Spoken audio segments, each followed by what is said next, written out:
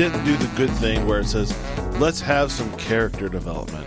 Well, let's take some time to they get have you like into the world. 400 main characters. Yeah, and I feel like they should have cut off. They should have cut a smaller sliver of that for the first couple episodes. Well, yeah, because they've got you into it. They offered like there's 7 kingdoms, and then there's like 5 main clans, and then each clan has like, I don't know, 15 main characters you need to remember of their family. So there's the mom and dad of the head house, and then 7 daughters and 4 sons, and they're main characters. That's one family. Oh, and then there's those rivals. They have 13 cousins, and this one's a bastard, and this one's adopted, and this one is a dwarf. Yeah, a dwarf. And it's like I can't remember their names for shit. Yeah, and I think they know that because they'll like if they reference someone, they'll kind of do like kind of a cutscene to them or something. That was another thing. It was like, hey, the dwarf is angry and mean to people. We're gonna like him by the end of the second episode because he'll be the dwarf with a heart of gold. You know, like, and I was just. I need to go back to it. I'm sure if I were able to like just power through 3 more episodes, I would probably be like way into it. But yeah, maybe we shouldn't watch them together. We say that every couple months, and because I know as soon as if we watch them together, we would totally. Are you out your damn mind? Yeah. I kind of want to do that anyways. Direwolf, what? You guys need to have a segment where you watch them alone, and then you watch them together. Alone first. Maybe we should do something for the show where we watch it on the projection screen with a camera set up behind us so you see the silhouettes of our heads making fun of it. Oh, you know, every time there's boobies on the screen, you can see my silhouette reaching up with like the pinchy fingers, you know, as I'm pantomiming this for the podcast. Do they need oiled? Yes. You gotta do or the like the dialing in Tokyo, you know, radio thing. Is that what that was? Yeah. Thanks. World War II era radio stuff. When I just blew into my microphone just now, that's yeah. Welcome to the Better Kind Gamecast. Hey everyone, have you been along since the very beginning? Well, that there makes this 20 episodes that you've wasted your life through. Yay! Almost probably a little over a full day's worth of talking. Almost, yeah. Actually, yeah, it would be. Good heavens, man! If we did that straight, this room would reek. Anyway, welcome to episode number 20 of the Gamecast, the podcast where we talk about games and where everything's made up and the Steven points don't Seagal. matter. Yeah, there you go. Yeah, what you said about that show. Whose Line? I really like Whose Line. I love it too. I'm glad it's Whose back. Line? Even if our local UPN channel is total garbage and low def and not high def, I'm still catch them online. Watching it. Online. Ryan Stiles and Colin Macker, they're just brilliant. They are. Brilliant I dudes. agree. Brilliant dudes. But yeah. Hey, welcome one and all. This is a place where, you know, you don't have to, everybody knows your name. Nice. Yeah. Way to be. Yeah. Let's just keep this being about television the entire time. All the references. You know what? Let's just make it about Cheers. Welcome to the Cheers cast. Nope. I'm out. No. Yeah. You're not a Cheers fan? Let's see. He was barely alive when Cheers started. I never watched Your Cheers. birth year was what? 90. 90. So, yeah, I think Cheers ended in 92 or 93. So he was still in diapers when Cheers ended. I watched that 70s show. Oh, dear. That was good for like 2 episodes. Maybe it 2 was seasons. I actually great- hated that show for the longest time. It Until was I came great to back just it have on. way later. I liked having it on to like eat dinner. Or Well, I something. realized it was a good show to be mind numbing. I realized, and someone told me this actually right after I figured it out. So I was glad to know that I wasn't the only one who felt this way. The way to approach that show was to watch it to see Red. Yes. Red was the character to watch. All of the kids were annoying and horrible. I like Red. And Red was just hysterical. And even Kitty was enjoyable despite the fact that her character was like way over cliched, right? Those two were a lot of fun. But yeah, it was just everything involving the kids was just horrible all the time. Red has Ashton like the best. Kutcher's in this scene. I'll be back. Oh, there's Fez. I'm gonna go for a walk. Because I don't need to hear his 3 catchphrases again. I said good day. Was that one of them? Yes. Okay. From Willy Wonka, when he saw Willy Wonka. Wasn't that where they pulled that from? I don't know any of the Didn't plots they go of see them. Willy Wonka and the Chocolate Factory, and it was the scene where he's like, I said good day, and so then that became his catchphrase? I don't know. I didn't see enough episodes to know this. I just prayed to God. I prayed to God that was the case, because, it was the 70s, and that made sense to me. It was the 70s. Because that is the movie that I think of when someone goes, I said good day. And then you you give back the gobstopper, and you win a chocolate factory. That's how that works. All right. Huh. So this is a podcast where we talk about video games. This is becoming a weekly thing where I go, this, right? Right? But let's get right down to... Oh, wait, before we do that... What? Who's talking right now? Before we do that... Still me. I'm waiting for you to... I'm Manny Faces from Masters of the Universe. It's just the face just turns around and it's like... I'm a guy who yells like this. I love Manny Faces. Yeah. I'm sorry. Masters of the Manny Universe Faces is a thing that happened before you as well. Most things happened before you. Technically. That is true. Technically. Yeah. Most things happened before us, too. If you want to really... One could argue that hairs. many things happened before. Oh, Manny things. Manny. Oh, back to Yeah. that. You Am could I say right? there was Manny Faces. Yeah. So you're going to make an announcement? While you're here, I would like to point out everybody that is commemorating episode number 20. We are giving away a free copy of Portal. And you're like, Portal 2? No. Screw you guys. Portal 1. Get off your high horse. We're giving away a copy of Portal 1. And the reason why we're doing this is because Howie had one sitting in his Steam account and realized it.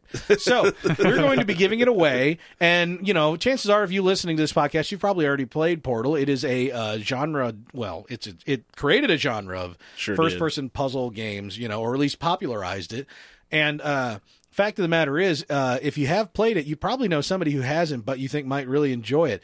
We want you to win this copy. Yeah. Of Portal. So what we want you to do is go to our Facebook page at facebook.com/ I'm not going to say /. People ought to know that by now. They should. If you don't know / by now. That's hey, before Chris, my time. that song's older than you. Go to facebook.com/ This is like the theme of the episode. Things that are older than Chris. Facebook.com/ betterkind. Like our page and share our post about giving away this copy of Portal. You'll see it right at the top because I don't think we haven't done a darn thing with it since last night when we posted it. Get on there, share the post, like the page, and you will be entered. To get Howie's copy of Portal that he has sitting on his account, just waiting to be gifted to somebody. Yay. And we'll get a hold of you over Facebook, and we'll hand over the keys. And if you have somebody that you want to give it to, you can tell us their Steam ID, and we'll give it to them. We'll work it out. Fact of the matter is, you got to get entered by the time we record this show next week, whereupon we will be selecting a winner at random. Facebook.com/ I did it. Facebook.com/ betterkind. Like us. Yeah. Love us. I like the slash. Get some more of us. Before your time, they didn't do that. Really? I don't know. What did they do before my time? Sat around a fire with some books. Yeah, they acted out that 70s show in real life.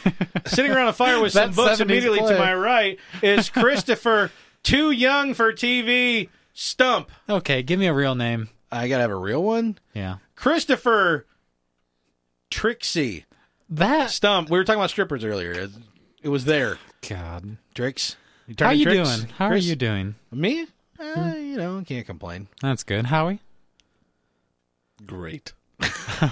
He is here. If only the listeners could have seen him just kind of shrug and go, great. You're not supposed to talk to me yet. He hasn't introduced me. Yeah, I'm not here. I'm only supposed to chuckle and strike my pose. Get the elbow on the counter. What are you Sorry. doing? That's better. Striking the pose immediately to Christopher's right is Mr. Howard J. Howard. Yes. Stephen J. Howie Yes. at Master Control. Yeah. And driving the MacBook. You know what's great is Ring, the ring. person sitting opposite me, What? Mr. Corey T. Wilson. Did I not introduce Wilson. myself? I don't Corey T. know. Wilson. I spent so long Wilson. talking about the Facebook Yeah. page that I completely forgot who I was. But he's also What am I striking doing the in Howie this basement? pose. So. I'm not currently. Everyone in this room struck the Howard J. Howard pose. The Howard J. Howard. Except for me. I I have resisted the temptation. I had a cumbersome rack of nonsensical items behind me here in the studio. It was a nice rack. And I went and I Real nice rack. yeah, it was a double. It was a double rack. Whoa. Oh, it was, Yeah. It was weird. It was a pow pow. Right in the kisser. So I moved that ear boxer out of here and put it in the other room. So I have extra room over here behind my mic. So I turned to face the group. Normally I'm kind of like wrapping my head around the mic like crazy. You all saw the picture. Yeah, right. And so now I'm actually turned to face people like Howie does from the opposite end of the room, and I immediately, without knowing, struck the Howie pose, elbow on the counter, other hand on my right leg instead of you, which would be your left leg. Yep. Mirror imaging each other. And now I'm doing so, but I'm mixing it up with the Dr. Pepper in my left hand as it sits gently just off the countertop. Yep. Yeah. See, that makes it mine. Now, any patent you have on this, I can totally patent this improvement, and you're just screwed. No licensing. Well, I have an NDA, so I can't really talk about it. So. That's true. Howie can't even tell us the genre of his pose. I've described it in detail, but Howie can't say a word about it. Them's the rules, kids. But welcome to this podcast. We're gonna finally get things kicked off, and we're gonna jump right in to Chris Trixie over here. That's not bad. It sounds kind of like Winn-Dixie. What do you mean it's not bad? Chris It's not Trixie. good. Chris Trixie. It's like Winn-Dixie, but like somebody with a speech impediment. I gotta go to the Chris Trixie. Oh, really? You kick off last week with Indian people, and this year you're going to jump right in on people with Down syndrome? That's how you're kicking it. Said that? You sicken me, sir. You started it. Sicken me. What have You you been playing? started it. What games have you been playing then this week? Oh, look how quickly you jumped me into it, Ed. Oh, my drink is. I haven't been able to play much. I'm doing the same. Okay, this is a repeating theme. Seriously, Well, you're the Bachelor, for God's sake. I started up little Diablo 3 again. Playing some Dota still. I haven't played GTA Online, though I tried to. I could log in, I just didn't have time to do anything. Yeah. I've been so caught up in watching Game of Thrones now, which we've already talked about. Right. Yeah, I mean, Diablo 3 is new for me to start up again. I haven't played that in I was saying, it's several not new. months. You played quite a bit of it before. Yeah, but I don't think I've played since early summer-ish. Maybe Yeah. midsummer. It's like new again. You're a Yeah. born-again Diablo. They're coming out with a new expansion Born-again devil. early 2014, I Yeah. think. Yeah. And They're- I'm pretty excited for that. My understanding is that they're actually surveying players right now to figure out what their pricing ought to be on that expansion. I did hear cents. something about that. Yeah, because they've waited so long to do it, and they've had so much balancing and patching to do, and like getting Yeah. rid of the auction house and stuff like that. It's kind of like, oh, geez, we're so far along in the cycle on this game that is not an MMO. So exactly what is an expansion worth? Usually these days, expansions tend to come out within 3 months of a release for most like single player games, yeah, that or game's even a year mildly and a half multiplayer old. games. Yeah, at the latest, you're looking at 9 months most of the time. Definitely within Yeah. the calendar year. And yeah, these guys they've rested on their Blizzard laurels, if you will. I'm pretty excited for that patch, though. They're getting rid of the auction house like we talked about. Right. They're adding a new hero in, so that'll be a new experience. And It's so funny because I new think loot if you haven't drops. played Diablo or listened to our previous discussion about this subject, getting rid of they're getting rid of the auction house. It's gonna be great. Just sounds so counterintuitive. Like, wait a minute, they're removing functionalities. It is going to be Who are great. these dudes and they don't understand the games on how I'm they excited. work? I'm excited. Yeah, But yeah. but just as part of a major balancing initiative, they're getting rid of Yeah. the auction house. So people who are really passionate about that are excited. I don't think it'll really. They claim it's so that people can't sell gold and that sort of thing, but and in a way they encourage that anyway. I don't think it'll stop. I think No. people will just advertise on websites instead of through the auction house. And you'll have to join their to game. paraphrase Dr. Ian Malcolm, Asia will find a way. Yes. So when, Yes. when you're talking about gold farming, it's not really a nature thing. It's just more or less just Asia. Well, yeah. Yeah. I think The entire continent. anybody of who can Asia. profit off of anything like that, they're always going to find a way to. I made some Circumvent. money off the Mostly real money Asia. auction house. I sold some That's of what I my make that gear, point. made some money. Yeah, Made that's about cool. made about $20 on Nice. a couple items. Does it just sit on like a Blizzard account? No, the real money auction house was you put an item in the market, Yeah. and instead of saying, "Oh, I want it to sell for 5,000 gold," you say, "I'll sell Right. it for $1.50." Where's that money go? PayPal? I set mine up to PayPal. You can set it up right to your BattleNet account. Yeah, I if you think. set up to your BattleNet account, I then did you can just PayPal. pay for your expansions and stuff that way, couldn't you? That's I just cool. did it through PayPal, Yeah. and I made about $20. I sold one item. Nice. Went out, got yourself a matinee, some popcorn, Yeah, had a good and time. it was pretty. on Blizzard. It was pretty nice just being like, yeah, I just made some money playing video games. Yeah, Even I can though- understand. When you think of the scheme of it, well, I played this many hours and only made $20. Like, it doesn't sound rational, but Yeah. a lot of my friends were selling things for like $200 or $300, and they were selling, Yeah. and I mean, they were just better than me. They had When my better wife gear. and I first started dating, she used to like hear me talk about the games that I would play because back before we got married, and she just full on said, "Okay, I don't want to hear about it anymore." Now that we're married, shut up. But back then, she would actually be like, she would hear me talk about like, yeah, and I beat this dude, and I beat these guys, and I beat all those guys because I'm attracted to the games that I'm good at. Yeah. And or like on Tuesday nights, I'd have like a hot streak and just be dominating back when that was a thing that ever Yeah. happened, which it did. There were Back in the times. day. And she was like, "Is there any way you can make money doing this?" I'm like, "Yeah, no, yeah, but no." Because that's the thing. I can get good at most games. I cannot get exceptional at any game. I can get good. That's next level. Yeah. Actually, you're still a couple ways. Yeah, no, being good and then getting to the next level of being like good enough to play with semi-pros and then playing with pros. At my level, it's good enough to get accused of hacking. Yes. Which happens on again, off again. I haven't played as much internet gaming as I used to, but there were times, even in consoles, even like with Halo, or Halo 3, where every now and then I'd get accused of hacking or something, which is ridiculous. Yeah. Back in the days of Half-Life, Day of Defeat, and Counter-Strike beta, it was rampant. I get booted from servers. Strom, too. Strom especially. That's funny because he didn't mind griefing people. It's somewhat there's a small wave of satisfaction when someone's like, that dude's hacking, kick him out, and you're like, I owned you so bad that you thought I was hacking. Oh man, I loved it. Fine, kick me. In pre-source Day of Defeat, when we would get accused of hacking, somebody's like, I'm gonna what's the word when you record somebody? You report. No, you jump on them and you get a spectate them. Oh, a what? Spectate them? Yeah, I'm gonna spectate. And then there's another word that specifically refers to recording the video of it. Yeah, I'm gonna do that. And I'm seeing all this over in game chat. Yeah, I'm gonna get him.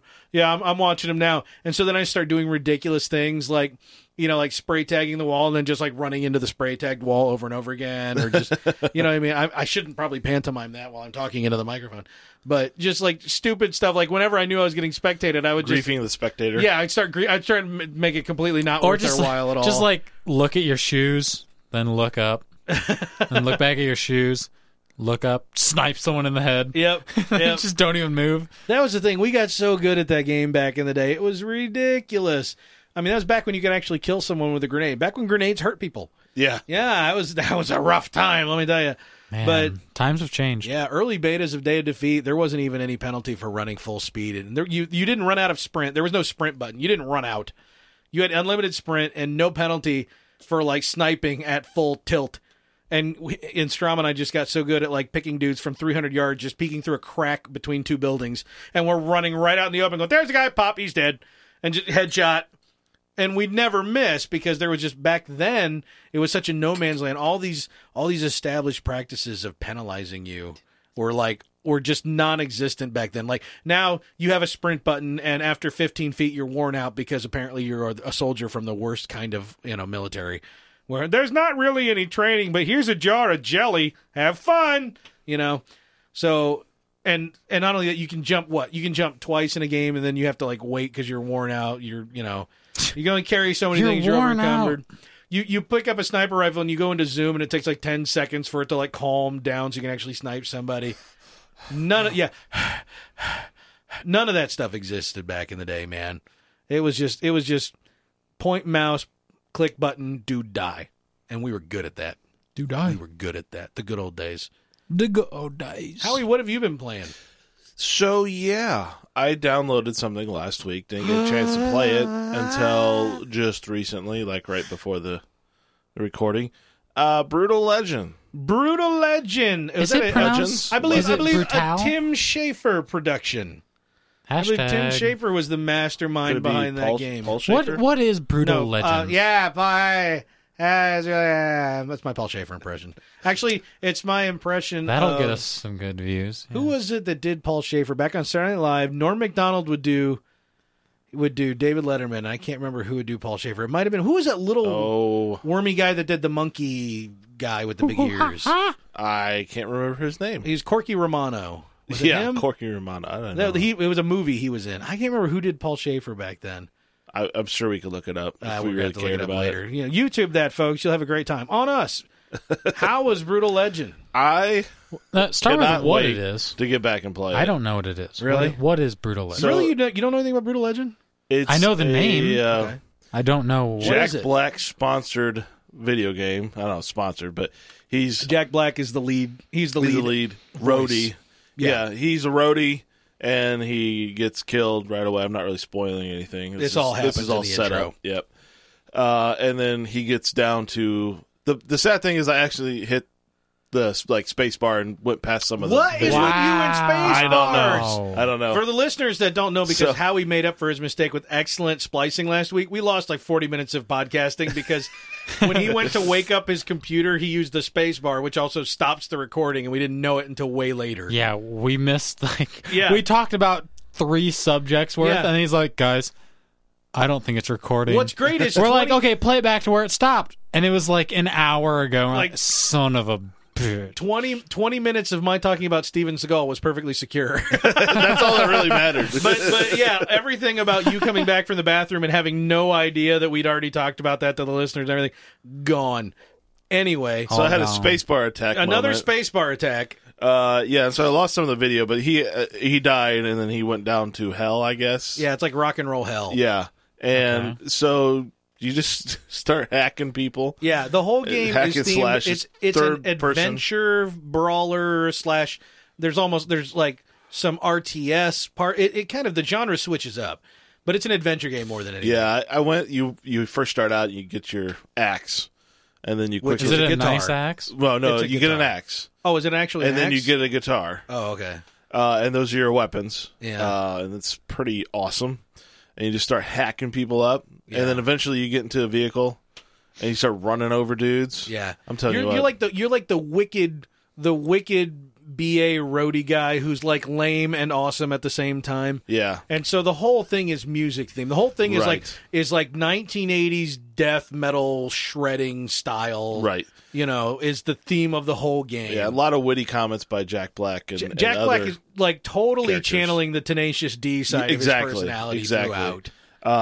Yeah, and it's just a lot of fun. If you want simple graphics and just hack things up, when there's times where like people's head comes off and it looks like a I don't know, a Barbie doll or something where the top is not like a nubbin, like a nubbin. Yeah, it's kind of funny in that way. Yeah. The one thing I did appreciate though is when you're going through like the initial startup, it went through and at the point he was getting ready to like say some cuss words, it like stopped. And said, I remember this. Hey, do you want to hear them or is it more funny to bleep them out? So he gave you an option to choose. It's I remember loving it because it actually just stops the game. Right, he starts to say it and it slows down. He's like, Fuh. Yeah, and then it stops and it's like protect my virgin ears or something like that.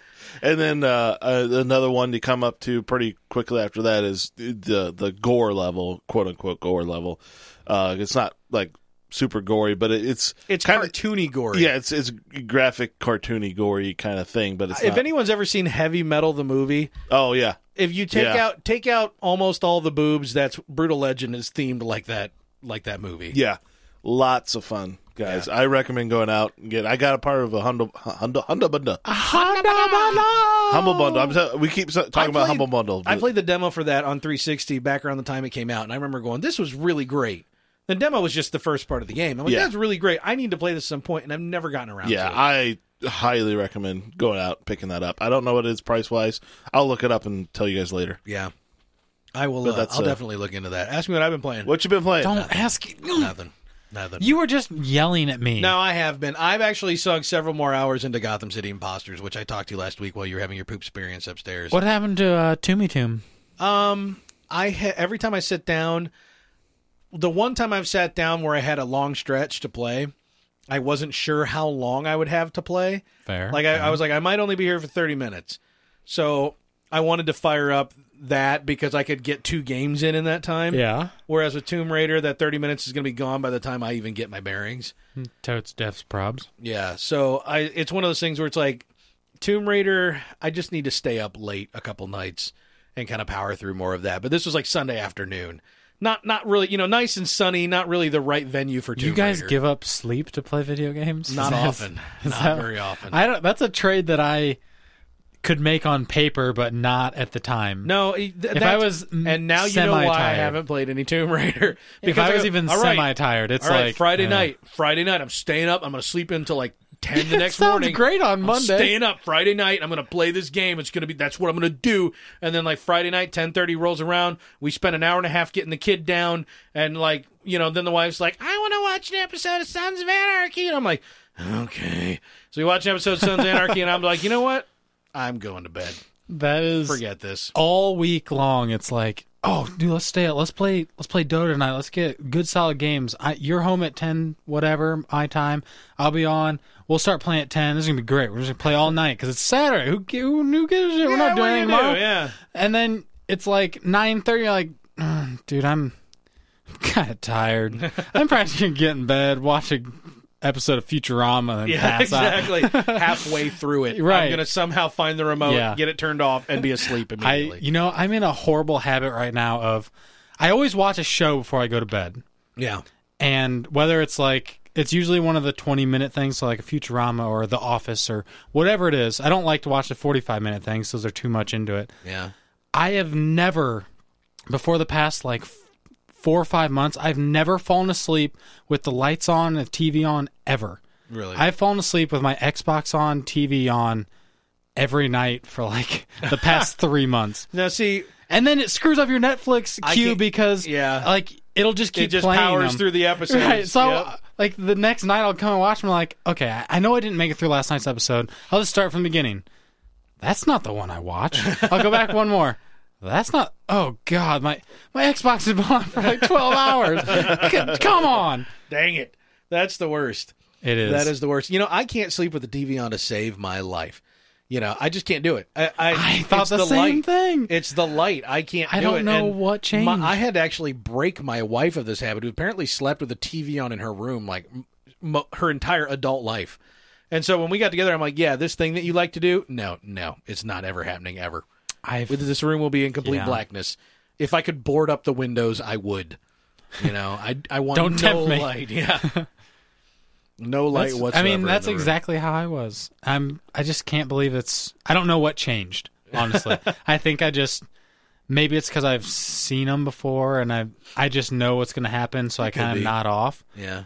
Or a lot of it is like, I'm just going to close my eyes for a second because my eyes are getting droopy, but I want to finish the episode. So I'll close them for a second, and then I'll just wake up, watch the episode, and fall asleep. And then you just never wake up. No. Yeah, that's why as soon as my eyes start closing... Why hasn't my Xbox fried yet? I'm reaching for the remote. Like, where did I leave it? I know I put it somewhere convenient. I got to get this thing off before I'm asleep.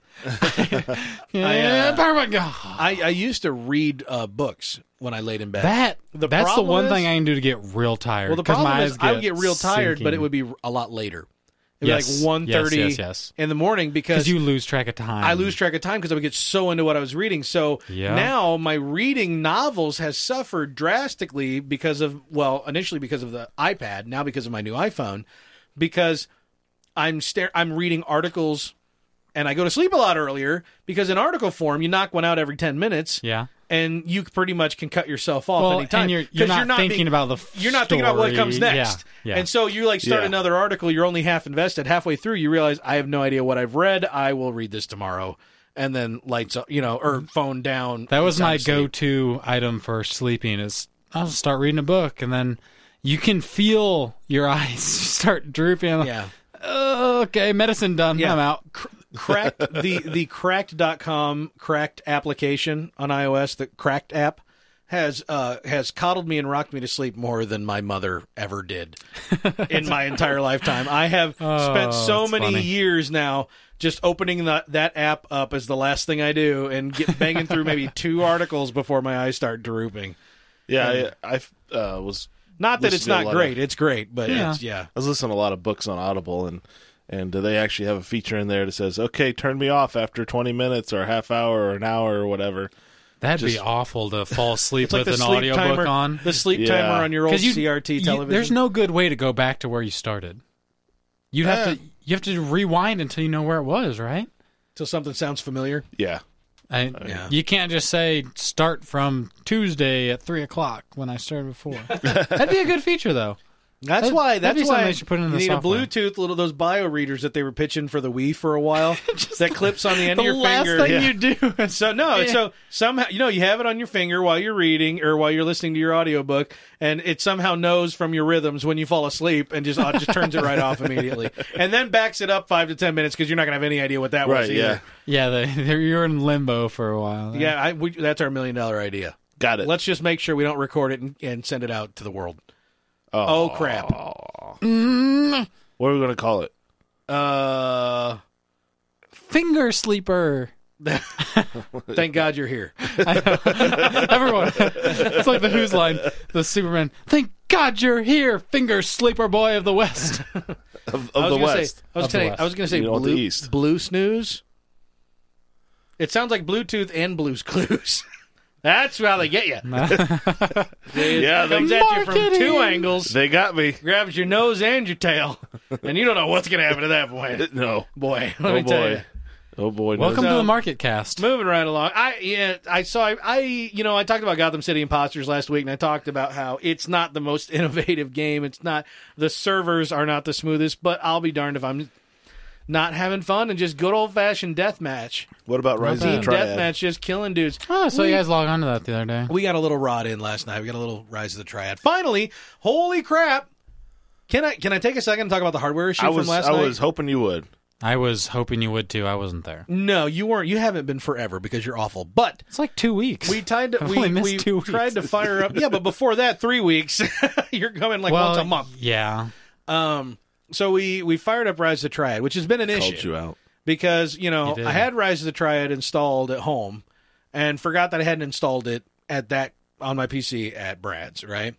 So that was an issue. Downloading it one night, where a bunch of us were downloading it at the same place, and mine, for some reason, was going slower than everyone else's, so I literally never played a game that night because it got done right as we were wrapping up and getting ready to leave. So we sat around yakking. That sounds like my Left 4 Dead night. Then I'm out for a week. And then I come back 2 weeks later. I come back. Oh, wait, you were out for a week? So you didn't go 1 week? What's that? You didn't show up 1 week? Yeah, I didn't show up 1 week. Oh, okay. Well, 1 week's okay. Oh, okay. Every other week is better than what he does. I got things to do, man. I got stuff going on. So I miss a week, and then I come back, and they're like, there's an update. I'm like, okay. The update was the entire game.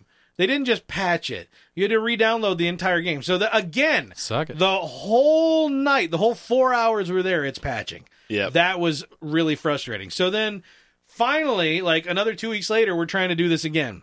Did you kill someone in that time? I was close. I was ready to. He killed something. And now, mind you, like Greg and Kevin and Mike, they'd all played a little bit of it. I think even maybe Brad had gotten in on one or two. I thought they didn't care too much for it. Last I heard, Kevin's not a huge fan because it's wasn't he the one that was like, "Oh, the Triad!" Ah! He didn't remember how fast it was.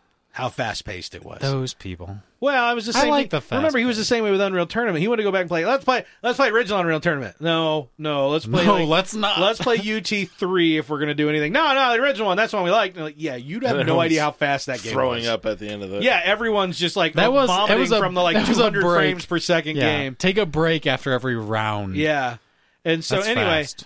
So last night we finally fired up play it, and I fired up, and I'm like, it looks like crap. It looks horrible. Like, it looks like back in the day, back when, like, you might have a 3D... back when video cards were called 3D accelerators. Let me just put it that way. Yeah. You have to go back far enough where a video card was called a 3D accelerator like because a nobody Voodoo had 2 them. or something like that. Yeah, I had a Voodoo 3 6000 or... I don't remember. It was like 16 megs of RAM on it or something like that. Now, did you have the one that hooked up to your original video card and, like, did the throughput? No. Because that's what I had. Mine hooked up to a PCI slot, but it sucked. And I figured out later it's because my desktop PC, all the PCI slots were running through an ISA slot. Okay. Am I saying that right? ISA? Yeah. So I didn't even have full-speed PCI. I was running PCI through ISA. Oh, dear. And it never looked that great. Meanwhile, Strom didn't even have a 3D accelerator, and he was software emulating everything, and it ran smooth as anything. It didn't look... there was no smoothing at all, but it ran so much faster, just software rendered. Well, my Rise of the Triad looked like it was being software rendered, and it was super dark, and I couldn't see... everything was pixelated and horrible. So then I quit the game, and I start trying to Google search, like, maybe I have problems with ATI cards or something, or AMD cards, whatever they are called these days. And the screen starts getting dimmer and dimmer and dimmer. And I start trying to Google, and I start typing stuff, and random windows start opening up. I'm like, okay, I've got an issue. I've got like a virus or something, because suddenly my keyboard's causing random thing, and you're like, well, you must have something on it. I'm like, but it was fine before I ran Rise of the Triad. Well, we all ran Rise of the Triad. I'm not saying Rise of the Triad did that to you, but Rise of the Triad did this to me. I was not I was probably not correct about that. Probably not. Now, my anger of Rise of the Triad caused part of this problem because I found out that my spacebar button was stuck down, probably because I punched it. Always a space bar! So when I was trying to type, it was space plus whatever, which was causing random windows to pop up. Okay, we figured that one out. But then again, after we rebooted, the screen was bright, and then after a while it started dimming. And the computer was running like crap. I mean, it was so slow. Everything was like, we're just like even pulling up, like the task manager was slow. And everybody's like, well, maybe it's the monitor. I'm like, the monitor would not slow down my computer. And then you and Techno are both like, well, it could. If it's not communicating correctly, then it could get a thing. I'm like, you're dumb. It sends out information. It doesn't bring in information. Like, well, you'd be surprised. It brings it. I'm like, you guys are full of crap. Deadeye goes, try this monitor. I plugged it in. Everything's fine. Completely fine. So you're saying Howie and Taryn owned you? Yeah. So mark 1 on the board. Yeah, you get it's 1v1. No, you get because we're get not a couple points. We're not including my 800 from before that. No, I said it right away. I said, "Wow, you guys were right." And I never thought a bad monitor could. And maybe the monitor wasn't actually bad. Now, mind you, I've been using this old monitor for a long time, and it was fine. But then just yesterday, something about the monitor on the computer. The monitor would get dimmer, and the computer just couldn't perform. The second we plugged in the new monitor, all the windows were popping and snappier. Yeah, and I was like, "This is unbelievable." Without I didn't even know that was a restarting thing. the machine. Yeah, without even restarting, it was literally just hot swapping the monitors. I never, and so yeah, if any PC gamer enthusiast listening, apparently a monitor can poison your system. Now, the interesting thing you found, the difference between ATI and NVIDIA. Yes, this was yet another cool discovery because of that. This monitor was a 1440 by 900 widescreen display. It's not high end. It, probably a few years old. It was a mass produced. I think it's like a KDS or something like that. I think so. And I have a couple older versions of them because I bought a few. Deadeye has had scores of them for the work that he's done. For IT. I've got a couple of them here in the house. Actually, there's probably one in this room hiding somewhere. Find the monitor. Come on. Anyway, and you can't, basically about I'm going to say a year and a half ago, NVIDIA, maybe it might have been as much as 2 at this point, NVIDIA just completely, is it NVIDIA or NVIDIA? Somebody help me out. Yes, it is. NVIDIA completely cut off support for native. You just said yes, it is. For native 1440 by 900 over VGA. He didn't accept one or the other. Like, it used to work completely fine. We used to have several of these monitors over there that we were using on various things, and it worked fine. And NVIDIA just decided, no more. You got to do DVI. Now, these things got 2 VGA in and a DVI in, but like, I've had some old machines. The reason why I got these things off Deadeye for so cheap is I was like, I'm going to hook them up to some old crappy stuff, right? And you couldn't do it. You had to go through so many hoops, setting up a custom resolution, getting the right refresh, all that stuff. And even still, it was hit or miss. And when you did get DVI, you still had to set up a custom resolution. It's like NVIDIA just decided to stop pretending 1440 by 900 existed. Yeah, for some reason, we're done with that. Yeah, we're done with that resolution. So when I'm hooking up, I'm like, well, guys, I need a DVI cable. And then, I've only got VGA. And they're like, I'll just try it. I'm like, it's not going to work, blah, blah, blah. And I open up, and I realize the ATI card, open up Catalyst Control Center. Right there, selected it, looked perfect. And I was like, wow, chalk one up for ATI/AMD. You normally don't do, but no, I don't give them a lot of points. I've been a lot more successful with don't either. NVIDIA, but they supported that resolution right off the bat. And I'm still using one of those for my secondary monitor upstairs, and it is a pain in the arse. Yeah. I got it working because I got it working as my second display, but I've never got it working over VGA. I'm hogging up a DVI cable that I could be using on something else because I don't have a ton of them. Yeah. And so that was something that we discovered. A lot of weird discoveries last night with PC hardware. It was Doom Room Discovery Night. Apparently. And then we played Rise of the Triad for a few minutes. That's probably a good night for me to miss because I don't even have Rise of the Triad. It didn't run great. I probably would have been peer pressured into trying to buy it, and I would have never played it. It's not expensive. No, but I would have pulled a Corey T. Wilson and spent the whole night downloading. That's true. You would have. And I wouldn't want to do that. It didn't run well on my PC there. I don't expect it would run well on your laptop. I'm actually in the market for building a tower right now. Good. I'll point you to some good websites. Good. Yeah. Because I don't want you doing that from scratch. I want you following a system builder's guide. This is a good opportunity to write an article for the website. What? Yeah, I'll do my experience of building a tower. Featuring Corey Wilson. Featuring this other website that told us what to do. Featuring this main guide that took me step by step. Yeah. In ordering, building, everything. Chris Download Trixie's Windows Guide to PC XP. Building via arstechnica.com. Yeah, it's building right now is easy as long as I think if you follow a guide, you're shooing. If you just shooting, but if you just go out there shooting in the jungle and try to just get stuff that'll link up and work. I don't care if you're at like a website like Newegg that'll even tell you this is the memory that works with this. You could still get screwed. It's unbelievable how complex the BIOSes are on these. A couple of my friends just completed their towers, and one of them spent about $700, and he's got a very much above average PC. Yeah, mine upstairs cost me $687, and it screams. I mean, that laptop... It's not high end. It's everything I run awesome. On Ultra. And that laptop was about $1,000, and it was good for its time. But that was amazing. That for thing's its about time. 5,000. It's like 5 years old now. It's more than I think. It's 5,000 years old. I think it's 6. I think it's close to 6. It could be. Mine was 1 year after your guys'. Mine's up. Let's see, what's 2013? When did we buy those darn things? Left 4 Dead had just come out. I bought mine talked about it 09. in another podcast. So I bought mine in 09. We can just go back and listen to that. Yeah, we'll do that. You guys don't have to, and then we won't tell you what we find. Yeah. But yeah, Either way, it's ran its course, which is why I'm looking to Rise make of a the new Triad for being such a simple, like it's a remake of a classic shooter from back in the sprite-based shooter days before everything was full 3D. Given that, and given the fact that it is not the prettiest game in the world, it's fine. I mean, the graphics are fine, but it's not cutting edge. It's not meant to be. It is really taxing on the system. I would call it probably a not very well optimized That's game. what it is. It's not. And on top of that, it's so fast paced that your system is going to chug really hard. And on my PC at Brad's, which by the way is a shining example of don't build a PC from just finding parts that sound like they work together, because that thing looks cool though. It does. It took over 4 years to get that thing to actually work at the speed it was supposed to, and by that time it was too late to take advantage of it. That'd be a nightmare. Oh, it was. It sat in this room for a year and a half. I think unused. we fixed it by putting a new processor in it, wasn't it? Was that the one? No, well, we put several processors in it, but that's not ultimately what fixed it. Well, I can't remember now. I can't remember either, but we were down to the latency timing on the RAM in the BIOS. It was a mess. But yeah, there was some random thing that we switched that then just suddenly kicked things into gear. I don't remember what it was. Oh, you I hit think the we power might have button. had 2 different types of memory in That's there. what did it.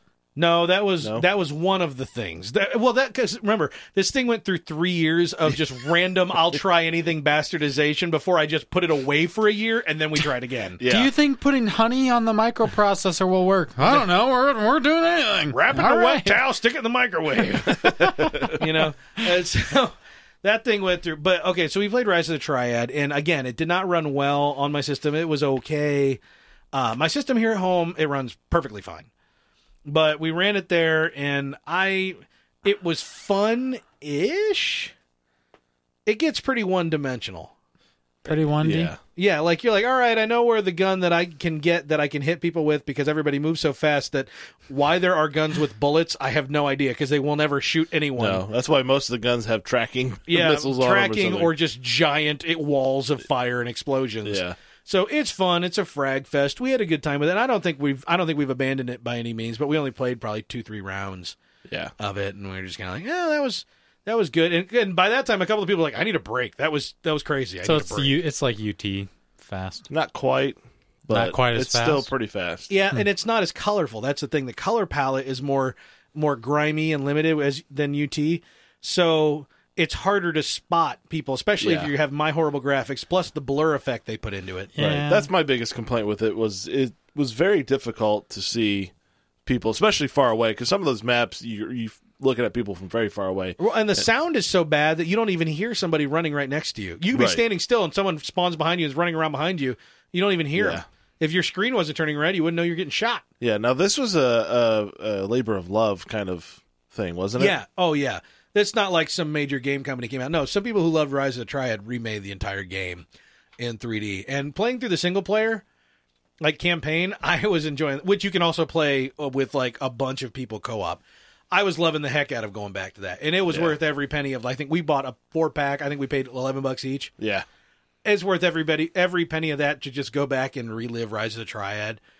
And I'm going to definitely play more of it in that mode. I never played multiplayer back then because on my little dial-up modem, I didn't even know how that worked back then on my 486 ES2 with 4 and then 8 megs of RAM. But so like playing the multiplayer now, I don't really have the nostalgia for that, so that kind of counts against it.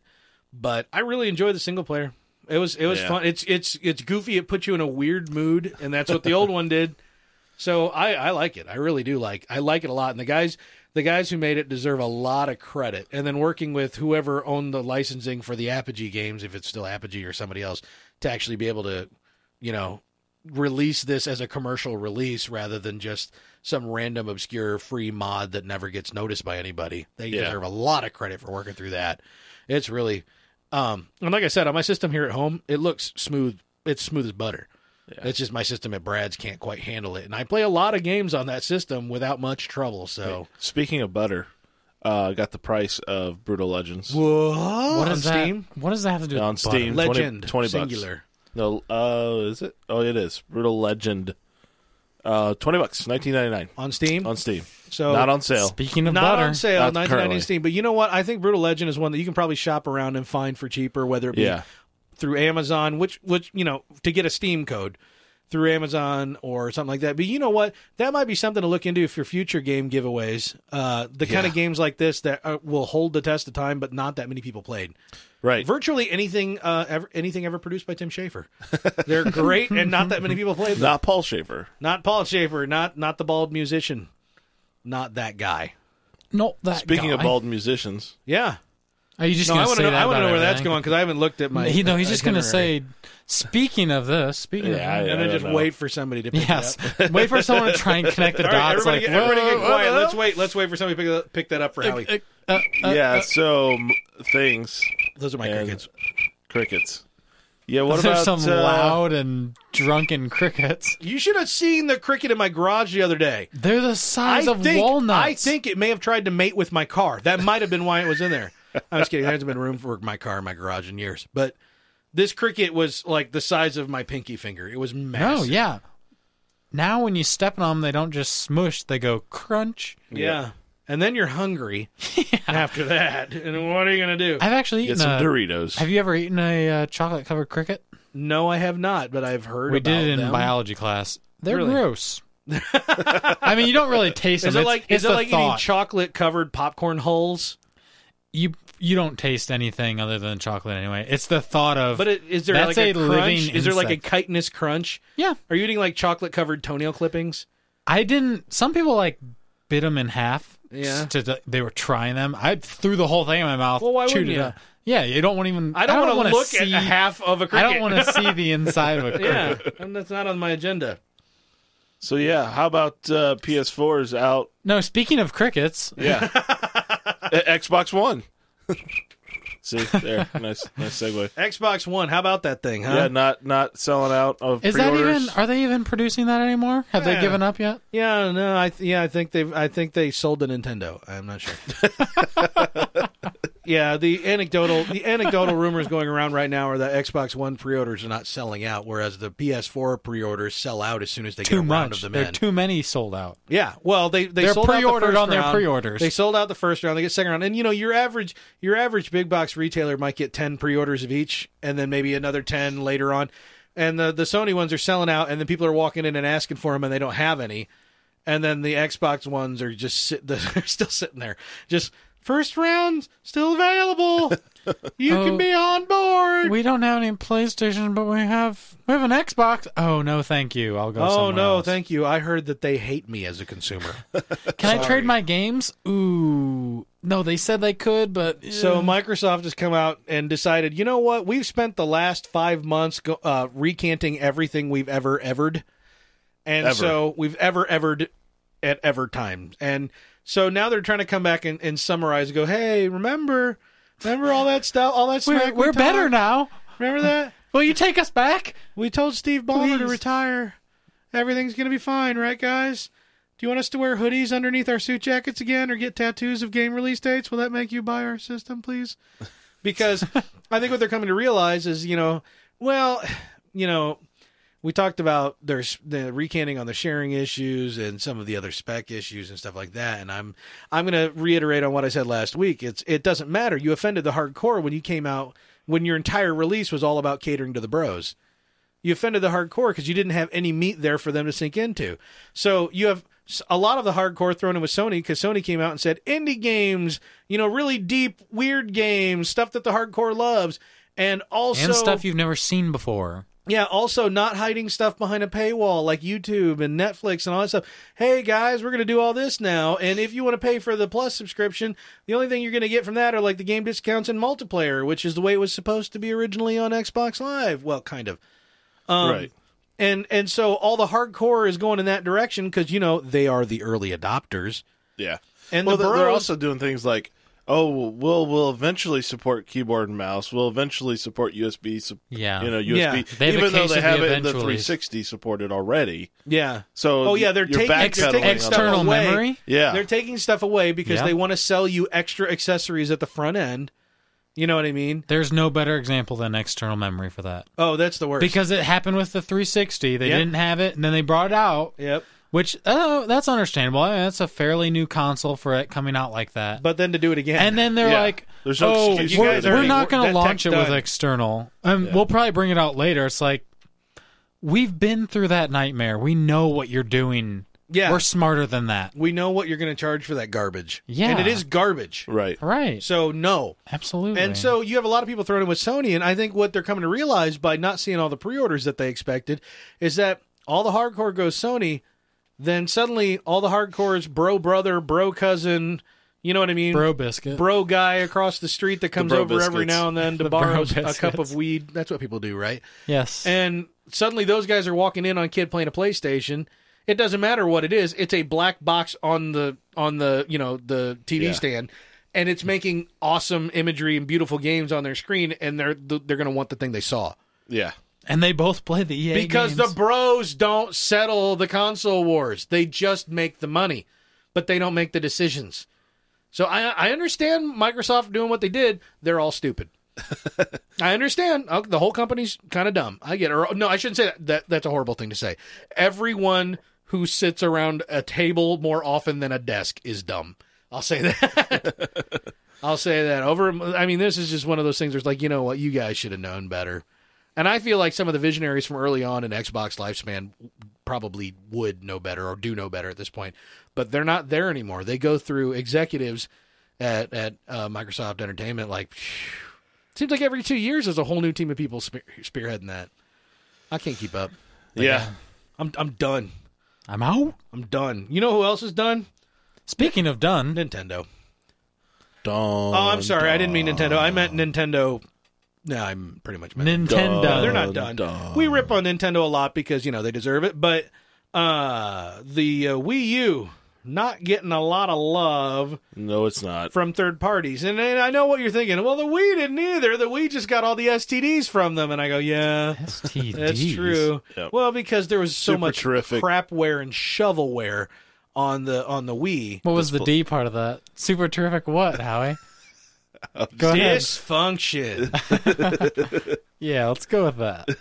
It was... but it now is. I think they realized that even developing those little shovelware games that they could just farm out to whatever crap company that could, they weren't making any money off that stuff because people weren't buying the games. And so with the Wii U, they're like, fool me once. They're abandoning the platform entirely. They're just saying we're not going to bring these games to the Wii U. I mean, the latest one I read today was that Assassin's Creed Black Flag or Assassin's Creed 4, whatever, is coming to the Wii U. That's already been done. That deal was set in motion a long time ago. You know what it's not getting? Any of the expansion packs. No DLC. Well, they ducked out when they could. They're just going, you know what? Yeah, we signed the deal, but think about that. They're already having to develop the game for the platform. They're already making all the guts and glory, and they're not willing to even just shovel out the translations of the. There's only going to be 45 copies. You want to know why? Because they realize nobody with a Wii U buys things on the internet. Yeah. Well, it almost seems like these companies are like distancing themselves from Nintendo, almost like when the president's getting ready to get out of office. They're like, okay, the party's like, okay, we're going to distance ourselves from from the guy who. But there's no penalty to supporting everybody except the one that's cash money. There's no. I don't think there's any real like bad image when you bring out a project on all three major consoles, right? There's nothing that reflects poorly upon you for doing that unless you gimp all of them to meet the lowest common denominator like they did with the original Xbox and the PS2. I don't know. If Nintendo's doing poorly, people are going to be like, okay, we don't want to be associated with that. We don't want our game on that crappy system. Yeah. That could be a part of it. That definitely could be a part of it. You don't want to go down with the burning ship. Yeah. Ha-ha! Apt. Yeah. Apt metaphor in the case of Assassin's Creed. Pirates Creed. Yeah. I want to play that game. Pirates Creed. Pirates Creed. Yeah, we just created. That's the name of the. No. All right, thanks. Dynamite. What was it called? Howie. The foot long. No, it was the blue. What was the Bluetooth thing? The Blue Snooze. The Blue Snooze. Oh, we are good. Anyway, so yeah, the big thing is, I mean, that one blew my mind. It's like they're already making the game, and they're not even going to bother trying to get extra recoup out of it. Like, they don't have the install base. They don't have it going on. I mean, we can rip on it and be anecdotal all we want. I was the same way about the Wii, even though it was selling like hotcakes. And I have one. Never touch it ever. Well, just you could like everybody else. At that point, you could see the writing on the wall. Yeah. Well, no, I was making fun of it from the start. I actually was making fun of it long before I bought it. I bought it used so that I could do illicit things with it. Yeah. And did. And it was great. Yeah. Well, it's just such a step down from that current console. From a good console? Yeah, and now they came out with the Wii U, which is not even comparable to the current consoles out now, and then they're coming out with new consoles that are going to blow past it. It just, I don't know what they're thinking. They're a couple limbs behind climbing up the tree. Yeah. But we could talk about that more and more, but we already have. All day, every day. I feel like it's easy to beat up the slow kid, and you don't feel real good about it. You think the slow kid would learn. You don't really feel good about it, but the problem is there are still a bunch of people trying to elect that slow kid mayor. There's still a bunch He's trying. There's still a bunch of Mario lovers that. People who dress both of their kids up. People with two kids and one gets dressed up as Mario for Halloween and the other gets dressed up as Luigi for Halloween because Nintendo is the only brand in that household. And again, people are like, well, for little kids, it's more appropriate. And I'm like, no, that's becoming less true. It's just bad gaming. It's just not good. You're throwing money at something that is not going to offer any type of real returns. But again, that's coming from somebody who I want variation. And there are a lot of people who don't. But to say that this is a sustainable model where all it is a Nintendo tape player. Yeah, obviously there isn't enough to sustain it. There's not. If there's not enough to sustain third parties, it can't exist on its own as a first party. I mean, maybe if it were $100, you could sell it and only pack it full of first party games and every game that's ever come out before on other Nintendo systems. That's the death to it. I feel like this thing and then just so much more just coming out and saying we're not interested in touching things and touching this system at all. Third parties. It amazes me how much last generation I'm sitting there going, where's the third party games? Where's the third party games? We're like, oh, they're there. I'm like, no, Barbie's Super Ace Adventure is not a third party game that counts, and that's all the crap. That's not a bad game though. Actually, it was pretty deep. Driving the pink Corvette. I mean, the leveling system was rigged, but did you read overall, how was the loot? The loot wasn't bad. Yeah, you could say nothing like a loot horror Barbie game. Yeah. That has a totally different connotation now. I know. Loot horror? Barbie game. Lore. So of the Rings. Now, speaking of Lord of the Rings. Well, the big thing I don't want to before we jump off of this. They're all we've been terrible. Our tires. None of them make sense. I know we've been spinning our wheels, but even Nintendo now is coming out publicly saying that they need to attract more third-party developers. They should have said that a couple of years ago. They should have said that before they started designing the new system. They should have sat down. Ago. Well, how long has it been out? Well, the system's been out a year, more than a year. Wii U has? Yeah. I think. Really? Or right at a year. I thought it was. So you're talking at least 2 years of hardware development. I thought it was 3 years. I thought it was spring. I thought it came out last fall. Maybe it did. I saw it last spring, and I thought it was new to me then. So right. that's where I'm associating that one. Either way, system's been in development for 3 years. They should have sat down 4 years ago, 5 years ago, with developers and said, "What's your wish list? What do you want from us? What can make this thing better?" What do you? And want instead, from me? they just came out with something that they themselves perceived as novel because that paid off in spades for them. with the Wii. You know, Nintendo sold a lot of Wiis and every Wii was profitable. So they didn't have to sell a lot of games. Problem is, none of the third-party developers got to milk that. All of them got burnt because they didn't make a dime because the take rate on games was so terrible. Yeah. With the Wii U, they're like Nintendo tried to do the exact same thing, come out with something that they perceive as novel, and these third parties are understandably going, no, screw you. Screw you. You're going to sell your games and you're going to make money, and that's fine. But we're not going to help. And the problem for Nintendo is without even the perception of their support, they're not going to sell as many units and they're not going to sell as many games. And Nintendo's coming out and saying, we need to get third-party developers on board to make our platform viable.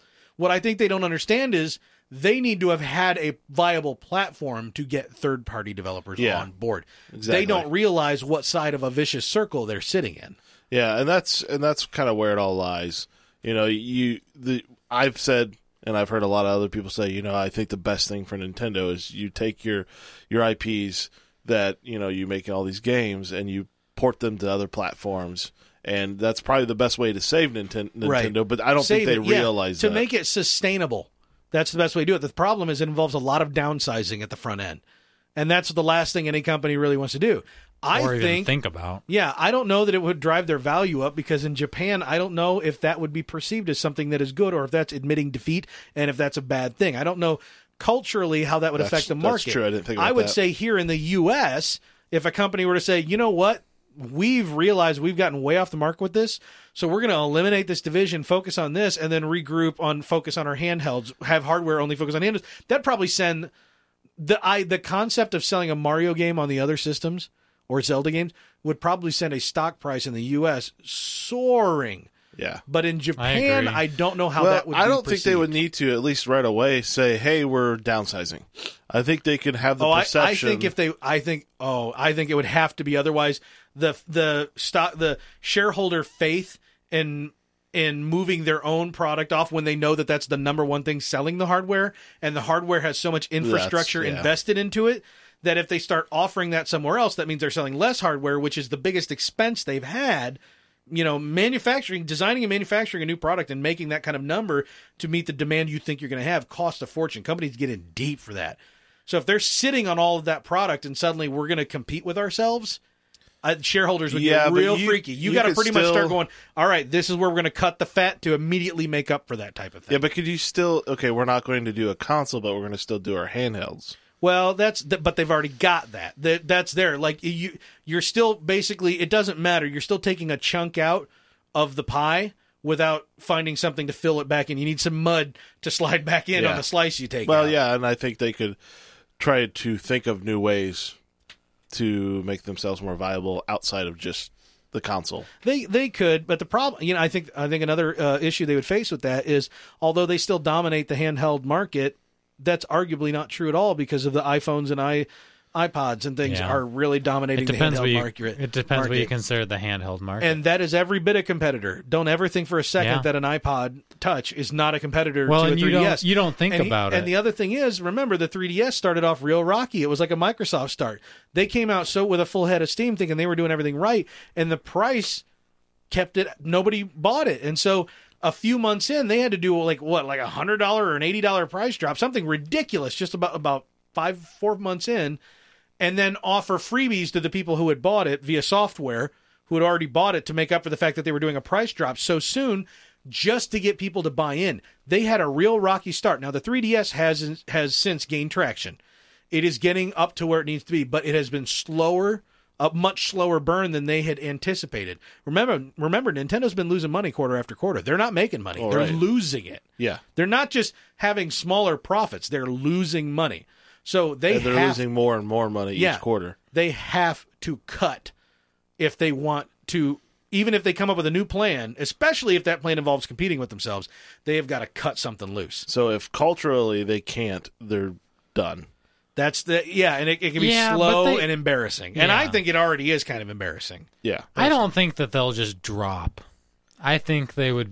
I would like to believe they're smart enough to admit, hey, we're falling this rapidly. We're going to do this I don't now. think it has anything to do with intelligence. I think it has more to do with, like what Corey's saying. It's the culturally, we can't admitting that you've done something wrong. Yeah. I don't know if that is the kiss of death. No, I don't know that is the case, but that sure kind of seems like it. I don't know. It sounds... Well, and the other thing that you have going for right now, and this may sound horrible, the guy who was the previous head of Nintendo, and he has been forever, and I'm sure he's been retired for some degree, but he probably still had a lot of influence, just passed away. Right. If they're wise enough to know that they need a transition point, without shoveling blame off on him, they could still pretend that this is a change of guard. Right. Even though he may not have had any influence at all recently. I'm not sure. I don't but think they it would could matter. use this right now. We're in a dire spot. We've just had a legend of the company who gets all the credit in the world pass away. Now is a great time to roll out a new plan. Right. But I'm not hearing any rumors of anything at all. Well, another possible approach is to develop a new company like Nintendo game division or what I want to say, a software division basically, and move all their Marios and stuff over to that new division. That's a new company in itself, like and then let the old one die, painful death. Yeah, and then now they have this new company. Part of the problem is right now I don't know that would offer enough perspective shift because the way Nintendo operates is already so close to that model. Nintendo farms out a lot of its first-party games, or some of its first-party games, to development houses that have no names. Oh, they're disguised companies. They did it a lot on the Wii and the DS for smaller titles, especially. They're companies that don't have names that are known in the game industry. They're just mysterious technology company name, and they're game developers. And the people who worked on the games, their names will probably be in the credits at the end, but there's never any mention of the company because they don't want anyone to know right away that they would farm out anything because there's something just abhorrent about that. No matter how great the game is received, right? They make no mention, and it's part of the contract of hiring that company to make the game. And of course, all the creative input and stuff like that comes from the top, comes from Nintendo's producers and whatnot. But these other companies make the games head to toe. And it's not anybody who works for Nintendo making them. And so it's like their business model is already kind of like, pay no attention to the man behind the curtain. So it's kind of like... It's not a good place to be right No, now. it's not. Not when you're in a situation like this. Yeah, because it's not like you can then cut yourselves. Yeah, you're going to cut everybody. It's a great situation to be in if those games are selling well, your console's selling well, and nobody cares because they like what they're getting. Right. But you're in a situation now where everybody's calling your quality a little more into question than they have in the past because they see you slipping up in other areas, so they're automatically going to scrutinize you more in the areas that you've even traditionally been good at. So do you think then that Nintendo could come out with a actual viable console that maybe not quite like the Xbox One or PS4, but pretty darn close? No. I thought that's what they were going to do with the Wii U. When the Wii came out, and I thought it was ridiculous, and I still do, I said the one thing they've got going for it is that it differentiates. And everybody say, well, you've got the 360 and the PS3, they're competing. The Wii, that's not even really a competitor. It's like a different thing. And I'm like, they still eat out of the same box, but maybe it's a different flavored donut, right? I thought that's where they were headed. And I said the risk involved is that the market that they are targeting, aka people with small kids and people who are apparently old and live in old folks' homes, because there was all that stuff about old people breaking a hip while they're playing Wii bowling or whatever. All the commercials that just showed a bunch of old people lined up like, hey, I want to swing the baseball bat. We don't have to leave our homes. I know. I hate the out of doors. And I'm like, the problem with that market is it's a novelty to that market. Like, the parents who buy the game system strictly for their kids are hands off. I'm getting this for you so you have this thing that you do. The people who buy that Wii, like, maybe some college girls and stuff like, I've never owned a game system before, but it's so much fun to play with friends. It's new and different. They're not doing it because it's something they're going to keep doing. They're doing it because it's something different and new. So I thought that Nintendo was going to... I said, okay, I see you're differentiating yourselves, and that's fine. It doesn't have to be powerful. That's fine. The game quality suffered because of, again, the whole third-party thing before. Yeah. But also because everybody's like, well, we're going to invest our A teams on these two systems where we know we can move games, and we're going to put our, like, D-tier outsource on, Hello Kitty Adventures for the Wii. And so the game suffered really bad, but also the next week, let's say the next week came along and went even further in that direction, and let's say you hit a button on the top of the Wii U and it transformed into a walking Tamagotchi, or something like that, and just toddled around your apartment and mewed at you at all hours of the night. Just something even further ridiculous. I was like, I guess they could keep trying to go in that direction to keep recapturing the dollars, but those people are not the hardcore. They are not the faithful. They're just you have my attention right now because there's no Tickle Me Elmo this year. It's not sustainable business model. It's a slow year, too. I can't believe that. This is what I want to happen. But one last thing. Oh, yeah, sure. What amazed me is that they tried to come halfway back in the other direction. Well, we're going to make a slightly more powerful one this time, and we're going to add another screen, and we're going to give you twin thumbsticks because that's what you guys always loved, right? It's like they recanted, like Microsoft has been lately, but only about halfway because the system still came out early. It's underpowered. And they're still going for the different. They're still different. And still like, it's now familiar, we're giving you your thumbsticks, but you got to hold this giant thing that no one's ever going to make worth your while. There's never going to be a developer that makes it worth it. Part of your screen is on this big giant thing you're holding. Now you have to look between two objects, which is you have to look up at the screen and down at your screen. That's definitely the risk you take when you try to be, if you can call them inventive. If you're trying to be inventive, you take the risk of it. Yeah, and other people say, well, that didn't work, but I think people would buy it if we did this. I don't think that's more inventive as they're just trying to meld two ideas together because they can't come to a decision on where I don't think Nintendo has ever understood the difference between innovation and novelty. Ever. I mean, look at the 3DS. They just came out with the 2DS. That was the whole novel thing about the 3DS. It's 3D without glasses, but here's a cheaper one with no 3D because it doesn't work for so many people. That means it's crap. That means if it doesn't work for a lot of people, it is a novelty. And if it's not something that people are interested in doing all the time, or like if it's cool the first few times you use it and then you turn it off, like I hear a lot of people claim they do with their 3DS and never use the 3D function again, it's a novelty. If you say we have motion controls, but all you have is waggle in those Wii U or the original Wii remotes, you know what I mean? They didn't have motion control at all. It was just if you shook the darn things. Yeah. That's all it was. There was like crappy accelerometers in them.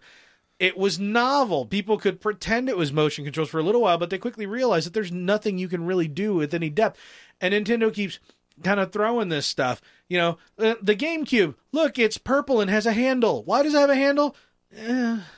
I don't know. It's not like I can mount a couple controllers to it and wad up all the wires into it and carry it around like a lunchbox. It just has a handle for no reason at all. They've kind of gone further and further down this road, and now they got the Wii U. Look, it's got a second screen, and it's a touch screen and stuff and things, right, guys? So can it do two of them? Oh, maybe. Here's what I want to happen. I want Nintendo to be bought out. And I want them to be bought out by Valve. That'll never happen, ever. I don't want that at all. That'll never happen, ever. Because Valve will totally dissolve Nintendo and just retain their IPs. Yeah, but I don't want those. I don't want Valve to have those IPs because I've never seen Valve do anything with an IP anywhere, even remotely comparable to those. They've got nothing on those, But then again, who does? Who does have how many times can properties? you remake Mario and it still be... God, how many times are they up to now? Yeah, so, Mario Golf 19. What Mario needs, in my opinion, of course, this is me, and it goes against Peach. It goes against the hardcore Nintendo people, but it needs a totally revamped. There, boy. It needs to be totally revamped and made into a not hardcore, but more of a modern type. I'd say more in depth. Yeah. Yeah, I don't want it to be more hardcore. I want it to be whimsical. It's got to be whimsical, right? That's why I want depth to it. Where I feel like, they had so much success with the new Super Mario Brothers that then they're like, oh, hey, this 2D thing works, so let's start removing depth and just adding more suits and power-ups. And then, the Mario 3D World worked on 3DS, so now they have the sequel to Mario 3D World on the Wii U, which makes no sense. It's like they just keep taking twists and turns, and it's like, guys, I'll tell you right now, Mario to me, Mario 64 is still easily top 5 game ever made. In my top 5, Mario 64 to me is one of the greatest games. It's a great game ever made, and I don't believe they've ever come anywhere near hitting that since then. And I'll tell you, Mario 1 was that big, Mario 3 was that big, Super Mario World was that big. They have never come near Mario 64 in terms of quality. Galaxy was Galaxy was good. It lost, but I lost. It lost my attention after a while. I just wasn't. After a while, I was just not that really into the physics puzzles. Yeah, same with Paper Mario. Yeah, and it's just kind of like, yeah, it's good, but you guys have just you've been unwilling to do more with what you already did. You just keep wanting to make a new novelty. Right. All right. Bear with me. MMORPG Mario World. Are you in? I'm Are you in. guys in? Are we all totally in. toads? Are we all like toadstool There's head different people? races of toads. Some are poisonous mushrooms. Others are regular mushrooms. Okay, can you have Birdos and Ostros coexisting? Obviously. I want to be a bomb or a Bullet Bill. Can I be Bullet You Bill? started a little dynamite stick. Chain Chomp? Can I you be Chain haven't Chomp? earned Bomb yet. Oh, There's a lot of characters. You could be a tube. I would love to be a tube. a pipe? You mean? Or like the Yeah, I glass guess it- tubes? I guess it was. Well, now they have glass tubes in the new one. I dear. haven't played the newer ones. Nah, I've seen videos. I Was don't it have a anything series I of can play glass them. tubes? I'd like to be Yes. one of those fly snap plants, whatever those are called. What are the Venus flytraps called? I don't know. Venus In flytraps? Mario. Oh. They're called something in Mario, aren't they? Yeah. Oh my goodness. Yeah, I was really proud that I was able to pull Bullet Bill from the annals of my brain, but He shoots, he scores. Yeah, you've I would stumped me totally there, I would stump. totally RPG as a Venus flytrap Mario. you can't move. You can only exist in one pipe No. all the time. I have to rely on someone else to like move me forward. You can come out periodically and look around, but then you get sucked right back well, in. I'd mainly be like a tower defense for my city. I'd just come up and Anytime The, someone sidles up to town, you'd walk out and go, "Hey, okay, I'll be right back." The piranha plant. don't jump on yes, me. of course, Piranha. a piranha plant. Of course. Piranha. That's I'm a what it piranha was. from the Amazon. Yeah. How about that? Shows and things. Yeah. So, speaking of horrible control devices, Disney working on a device that can turn virtually anything into a touchscreen This just sounds horrible. device. Yeah, it well, sounds especially weird. when it starts with Disney, Yeah, that's what because really that's makes the it sound tech company horrible. that I'm looking for innovation from. Yeah, they've been turning basically any material at all, your desktop, your computer, your elbow. Let's just make it a touchscreen. Because why not? Yep. Yeah. I don't know what to say about this. It sounds to me like just another one of those things. Like, remember the Bluetooth projection keyboards that projected a keyboard onto the desktop? Yeah, and that you just- went really well. It really took off. You know what it was? A novelty. Yeah. Oh, it's my word of the night. Yeah. Word of the night, yo. Yeah, I don't know. You're going to have to carry around something. So why? Yeah. You know, why not just carry on a keyboard or a iPad or whatever? Why are we chasing the touchscreen? We've got it. It is what it is. We can. I mean, all right. If you want to keep making it a little more finite and a little more high res, that's great. But it's a known quantity. Let's keep innovating, or let's actually just get rid of them altogether and give me some buttons. Now we need touchscreens, especially on phones and stuff like that. But man, I would love, even if my iPhone just had a few usable buttons on the front of it. I really would. Yeah. I really would. I mean, not now. We're too far down the path, but I really wish I could go back in time and, smack Steve Jobs around and then apologize if he bruised easily because he was sick. I don't know. And then, yeah. Yeah, I'm still in favor of a good third-party snap-in, like thumbsticks. But there's been good third-party add-on controllers, but they're not supported enough. But no, I mean, if I want Apple to, because that's the thing is, I don't want Apple to endorse one. Yeah, I don't want to use one most of the time unless I'm gaming. Right. So I want Apple to come out with their, $50, $100 version because it's going to be pricey. Yeah, it's gonna be But 50. if it's endorsed by Apple or if Apple makes it, then developers will start to use it, develop towards it. So I don't know. You still run the risk of them not, because not everybody's going to buy one. It's not going to come packaged it with it. So you run that risk. Yeah. I Absolutely. And it's Disney. I'm not really sure that's ever even really going to amount to much, but it's like why they're even in the ball game, I don't know. Maybe it'll translate to some like weird ride controls or something like that. Like, oh no, Rick Moranis is attacking us. Tap this thing in front of us. Is this just an R&D project, or is they're like we're making? It's an R&D project, but they've already started talking and showing it to press, and I don't think there's a lot of indication about what the intentions are for it. But if they're showing it to press, it's not just for some It's usually not just for some internal project that they're working on. It's usually something that they're planning on marketing or incorporating into something more mass. And I'm just like. Disney, you can't even hire good game developers most of the time. I haven't played any Infinity. There's a real developer house behind that. I haven't played the Fantasia music game. That's Harmonix. That's a real developer. But prior to that, boy, it's a lot more miss than hit with Disney games. So I don't know about that. But hey, you guys, you like beer? You like beer? We were talking about it earlier. Yeah, I like beer. Yeah, you ever drink Guinness? Not a Guinness person. Not a Guinness person? You don't like the nice meaty beef stew of beers? Served warm? Once in a while. Really? Warm okay. or room temperature? I couldn't It's the same drink thing if it's a drink in my book. I couldn't drink like 3 Guinness in a row. Yeah. But I could drink like a 6-pack Can you of slam a Guinness? yeah, probably. Yeah. Would you have a frothy mustache when you woke up on the floor? Toad Steph's probs. Yeah. Yeah, probably. Speaking of Guinness. Wow, that was terrible, too. No, I know. I wasn't planning on saying speaking of Guinness. I was just going to go into it, but I thought, hey, why not make it as bad as possible? Guinness Book. Have you heard of that? Oh, God. Now, the Guinness Book of World Records used to be... Little history lesson. I couldn't even connect the dots Little until history then. Now I'm just lesson. upset. Guinness Book of World Records used to be affiliated with the beer, but is no longer. Duh, beer. It is independent. It was a record book that was kept, so to settle like bar arguments and things like that or whatnot. They're now an independent organization. I think based out of Australia. Ooh. I think the Guinness That sounds right, but I'm not sure. Maybe the Dango HL Guinness Book of World Records. Yeah, you got to wonder why it's not the Foster's Book of World Records, because that's what they drink down there, right? That's not a misconception on all of our parts in the advertising and What do you marketing. mean all of our parts? Your part. No, yeah, mostly you. Probably. But Grand Theft Auto 5. It's before your time. A lot of people have been talking about how quickly they reached the number of sales that they got within the first weekend that they were out. There's been a lot of talk about that. They've actually broken the record for, and there's a couple of records they've broken here, but the one I wanted to bring up was the fastest entertainment property to generate $1 billion. Now think about that.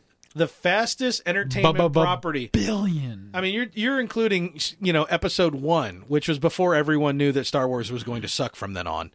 Look at all the things that are included in this, and Grand Theft Auto 5, a video game, is the fastest entertainment property to reach $1 billion in revenue.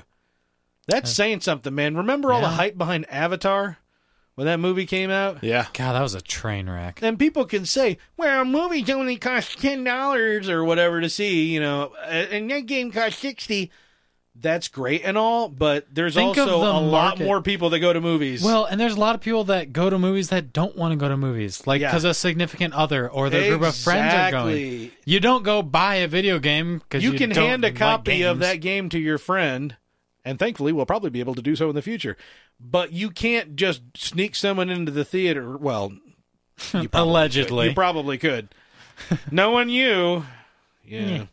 But yeah, that one stuck out to me. I was trying to, just kind of wrap my brain about what other kind of things could, have potentially reached that type of revenue and that speed, and I can't come up with anything. It seems like, Halo 3 would be the only other thing that I would ever thought. They made a good point. Halo 3 broke some records in its day too. They made a good point of it being entertainment, and that spans everything. Yeah. Like that's movies, music, other video games.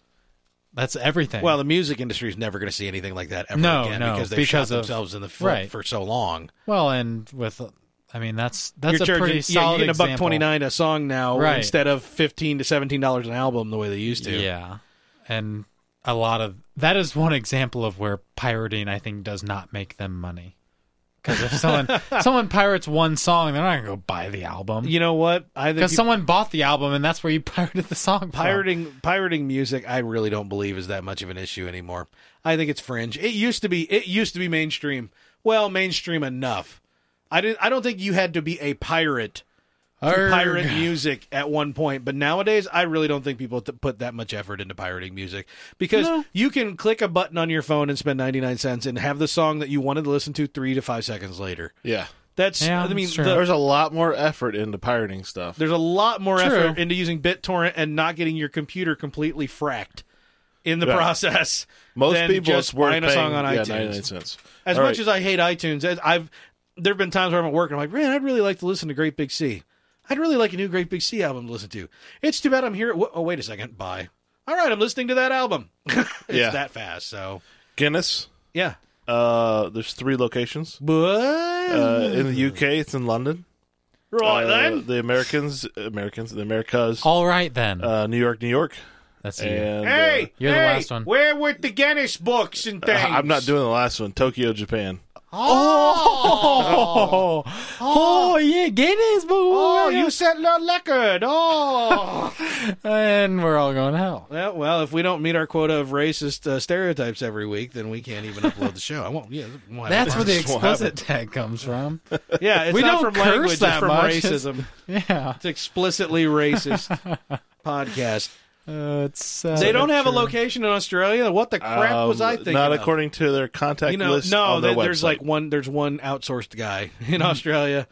He's just sitting there, just like grilling stuff on his balcony, like, "Hey, I work for Guinness, right? Hey, call me." Most burgers flipped in one day. I'm going for it. Most bites from a deadly spider. Just let me know. I'll get you in there. Everything will be right. That's all they say down there. Right. That's right. Hey, you know what? Why don't we put a pin in the news segment and move on to some emails. Emails. The emails. Wiki letters from email. Today we have an email for you. You know what we're going to do? And we're not going to have the Sir Stromulus segment, the weekly Strom question. Squire. Why? Because he was asleep at the wheel this week. That's why. Squire Stromulus, you have gone down in one rank in the house of good things. Good things. Just trying to watch you wrestle your way through that and seeing where you'd come out on the other side. He's now a squire instead of a sir. We do have an email, which, if, by the way, you would like to send us an email, please email us at gamecast@betterkind.com. Email us at gamecast@betterkind.com. You can get on the Facebook page and send us a question that way, or you can tweet us up at BetterKind and let us know what up and let us know what you want to know, and we'll let you know. But in the meantime, we have an email from Josh of Kokomo, not otherwise affiliated with the Kokomo of the Beach Boys song Take fame. me down to Kokomo. FYI, there's no such place. There's no Kokomo except for the other places that you would not think the Beach Boys would want to go. They just apparently, I don't know if they heard about Kokomo, Indiana or what, and they just thought that would sound good and it sounds like something that would be in the Florida Keys. My understanding, there's no Kokomo. Mm-hmm. And you know what? I should just start saying things that I know are wrong to try to incite someone to write in and correct us. But I think that's right. If I'm wrong, someone let me know. But Josh from Kokomo writes in and says, I'm not going to read his email, but he'll be so disappointed. I'm not going to read his email, but he more or less asks us, hey, I got the kids, and what's the regimen for getting, introducing a young child into gaming? How would you suggest that be done? The easy way out of answering this question is to go, get him a Nintendo. Because, I was just complaining about the people that do that already, because they're like, make them play Battletoads. Yes, here, get him a Nintendo. This is safe. Well, I mean, the modern Nintendo. I think that's actually getting a classic system. I would definitely start. For me, it's Nintendo 64 is the number one to start with. Well, because of games like Mario Kart, right? Super Smash Brothers, right? Star Fox, even games like Mario Party, family-friendly stuff. That 007, if you want to get... I've actually put quite a bit of thought into this because of, my kid, showing some interest. And, obviously the easy stuff for them is the phone and the tablet games. Yeah. Because there's a lot of stuff there that's catered to them and it's cheap or free. The problem with that stuff is, if you let them play on your phone all the time, they're going to want to be holding your phone all the time. Mm-hmm. And, like, my policy is, in this house, my kid doesn't play with my phone. period. I might hold the phone out and let her touch things, look at pictures and stuff like that. She does not get to play with my phone because I don't want to constantly, every time we're somewhere and she's bored, have to hand her my phone. Right. Yeah. Now, she has a kid's tablet, an Inatab. You have the VTech and you have the Leapfrog brand. We went the VTech one for the reasons. VTech is the Android to Leapfrog's iOS. It's a little more open, but it's also a little more of a no man's land. You know what I mean? Yeah. Whereas the Leapfrog's very, stable and contained and blah, blah, blah. But anyway, we went with the Inatab because we could then throw movies and stuff onto like an SD card that you can put into it. Whereas the Leapfrog, at least back then, did not. The LeapPad did not support that. So we kind of, easing the really little ones into those games that are catered specifically for them. But I was thinking, I'll get the Nintendo out, the old 8-bit Nintendo, hook it up, or the Genesis or something like that. And I realized those games were really hard. Those games were infuriatingly difficult. Yeah, they were like, I'm going to break something because I'm angry at this game. I have bite marks on controllers. I don't remember giving them, but they're there. You know what I mean? The worst part was those controllers are indestructible. Yeah. You could throw them and they'd look the same. I want to see they're going to bounce damage off the wood panel and come back and clock you right in the forehead. But why can't you break from my anger? Yeah, I kind of think that, if your Nintendo 64 is still working, and mine does perfectly fine, when you shake it, it sounds like there's a Lego loose in there or something, but it still runs There's really well. always something in there. Yeah, because, that top-loading business, that's what happens. But I think that's really a good early system to start on. I think GameCube is probably ideal. GameCube is a good one. Now, I'm pushing the Nintendo products because they're old, and so you can get them pretty cheap. That's why I'm pushing them. I would not push a modern Nintendo system on a kid. There's a wide variety of games for those, too. Yeah. The 64 and the GameCube, there's a good variety of games where not super hardcore Halo multiplayer shooter, but you can still find shooters and racing games and family games and just regular fun games and adventure games. And there's a good variety out there without the use of, I need to have the internet to play multiplayer. Right. And if you're not an ethical person, you could probably find somebody that'll just give you their Wii to clear up the shelf space that it's occupying, and then they just don't have to dust it anymore. Yeah. And you can pretty much take a Wii and turn it into anything you want that came before the Wii. You could play all the Wii games you want, download it off the internet, or you can download ROMs for like SNES, Game Boy, all those, Genesis, and play them on your Wii. That Wii will do anything. In fact, you could do that with virtually any system, but the Wii was very easy. I mean, would have been very easy to do. So my oldest, when she was like 5 or 6, and even a little bit older than that, she played a lot of the Lego games on a PS3. Yeah. So she really enjoyed that. In fact, her and her mom played a lot together doing that. I don't think there's anything wrong with throwing the twin sticks at the kids at a young age. I really think if my Xbox were still working, I'd hook it up. I need to get a replacement Xbox, original Xbox. Yeah, I even got my wife to play a little bit of Star Wars Lego on the 360. But again, that was before we got married, and she decided to hate everything I liked. But, but yeah, I think my daughter would probably really get into that too soon. She's not quite to the age where she can be able to grasp that yet. But, I still think there is enough on the core systems, the hardcore systems, the Xboxes and the PlayStations, there's enough there to sustain the kids. So it's kind of like if you were to get a modern Nintendo player, you're wasting money on something that's going to serve very little for you unless you are already a hardcore Nintendo fanboy. Right. You're just burning that. You can also, there's a lot of stuff you can do with kids on PCs. There's whole websites out there that serve, that are like points-based cards that you can go buy at like GameStop so the kids can buy new games or unlock new things in games.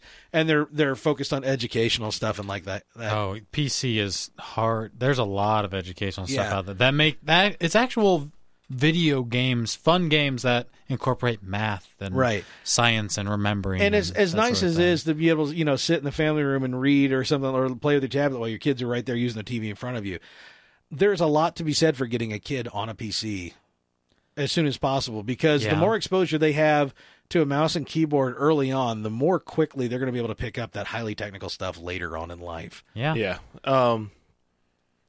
Sorry, just totally blanked. That's great.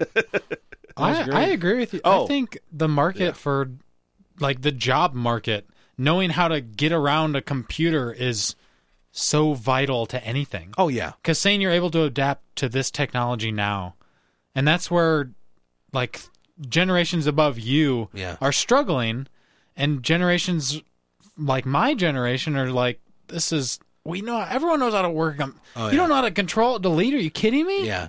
And it's like weird things. When I first got out of college and I was still working in graphics, this wasn't so much the case because artists work in a very different way. But when I first transitioned into actual just straight business world, I was immediately struck by the fact that people noticed the speed that I was working and were mad at me. Yeah. Yeah. Because it was just, I didn't start using a PC till I was 15 almost, but I threw myself into it. Now, I was heavily, heavily, heavily involved in high school. Every waking minute that I was at home was on the computer, and I was just trying to, shy of becoming super hacksaw, which I never was, but I'm perfectly comfortable hardware and modding things and, you know what I mean, all that kind of stuff. If someone else does some weird sort of exploit, if there's a walkthrough, I'm not afraid of going through some complicated, weird process. I mean, like bringing your old router back from the dead. Right. You brick the router, and I'm like, let me have it. And then I'm like plugging it in and trying to click my mouse on my computer like within half a second of each other, because if I get it at just the right time, I'll be able to throw some code on it that brings it back to life. And then lightning struck, and I stuck my curled fingers in the air, and I laughed at the sky. See, I find that bricking a router is a good excuse to buy a new one, whereas Corey finds it is a good excuse to have some fun. Yeah. For a night. Why can't you do both? A night. After that night. Go buy a new one and have fun. After the night. Because who cares after what one happens? night, if it is not alive and walking around on its own, it goes on a shelf and stays there for 10 years. And you always tell yourself, I'll get to it eventually. There's the shelf. There it is, my friends. You'll never get to it eventually. There's 2 computer cases above Howie's head. There's 3 routers. I think there's a couple down low because my daughter was playing with one earlier. Now, I have a question. Just throwing a tower around. Yeah. Bitch! I have a question. Is there any viable way to get kids involved, and is it a good solution to have them use like a Kinect? Are there any games out there for kids? Yeah, that's kind of what I thought the response would be. My understanding has been that the Kinect has not always been really the 360 Kinect has not been the best at recognizing different body types. No. Children, despite what they marketed. Yeah, I know. Children are different body types. Also, kids are not as self-aware. So when you have to stand a certain distance from the TV, but not too far back, but not too far forward, and you can't go to the side, you have to be very aware of yourself and your surroundings. Kids are not, that's not their strong suit. That's almost understanding the technology, like anticipating it's not going to work. You're exactly. You are having to anticipate the limitations of the technology as you're using it. Yeah. Right. Which And makes that comes from experience and knowledge. Actually, what a profound thing to say about all of the control stuff that I'm constantly complaining about in general is if you have to constantly be conscious of the limitations of it, it sucks. That's how I look at things. Yeah. Well, and you're anticipating, okay, what could go wrong? Right. If I do this with my hand, is the Kinect going to recognize it? Okay, no, it didn't recognize As much as we had fun, like watching people down at Strom's house play like Kinect Golf and stuff like that, every time somebody had to select a club, I wanted to slit my throat. It was awful. Yeah. Because you had to stick your right hand out straight in front of you and then go up or down. And then everyone's always counting, no, up, no, yeah. Okay, no, forward a little bit. No, do you even understand how this works? No, you almost had, put it down. your Now, other you went too far. hand. Okay, now just go all the way through. Just go all the way back through. You're too far. No. Okay, just hit B. Okay, now start again. Now hit right B. hand. There's no B. I was giving an example. No, that was a bad example. Sorry. B would have been the savior of that situation. Kokomo. I got the answer for you. Okay. It is a fictional place in the Caribbean islands which is said to be only seen by those of pure of heart. Oh, so it's really? Yes. I've never heard that. Way down in Kokomo. Way down in Kokomo. Maybe it's just a state of mind. Yeah. I mean, you're pure of heart once you've had several drinks, and all of a sudden I'm in Kokomo. It's called ganja. Okay. Hey, we had a couple other questions from Josh and Kokomo, and I don't even know what they were. They had one about art. Oh, right. Thank you. Because he had another. That was enough. Let's talk about that, guys. No, he also had another one addressing you, Howie, specifically about talking about the future of Microsoft, Sony because of the lack of innovation, and I think we've beaten that to death.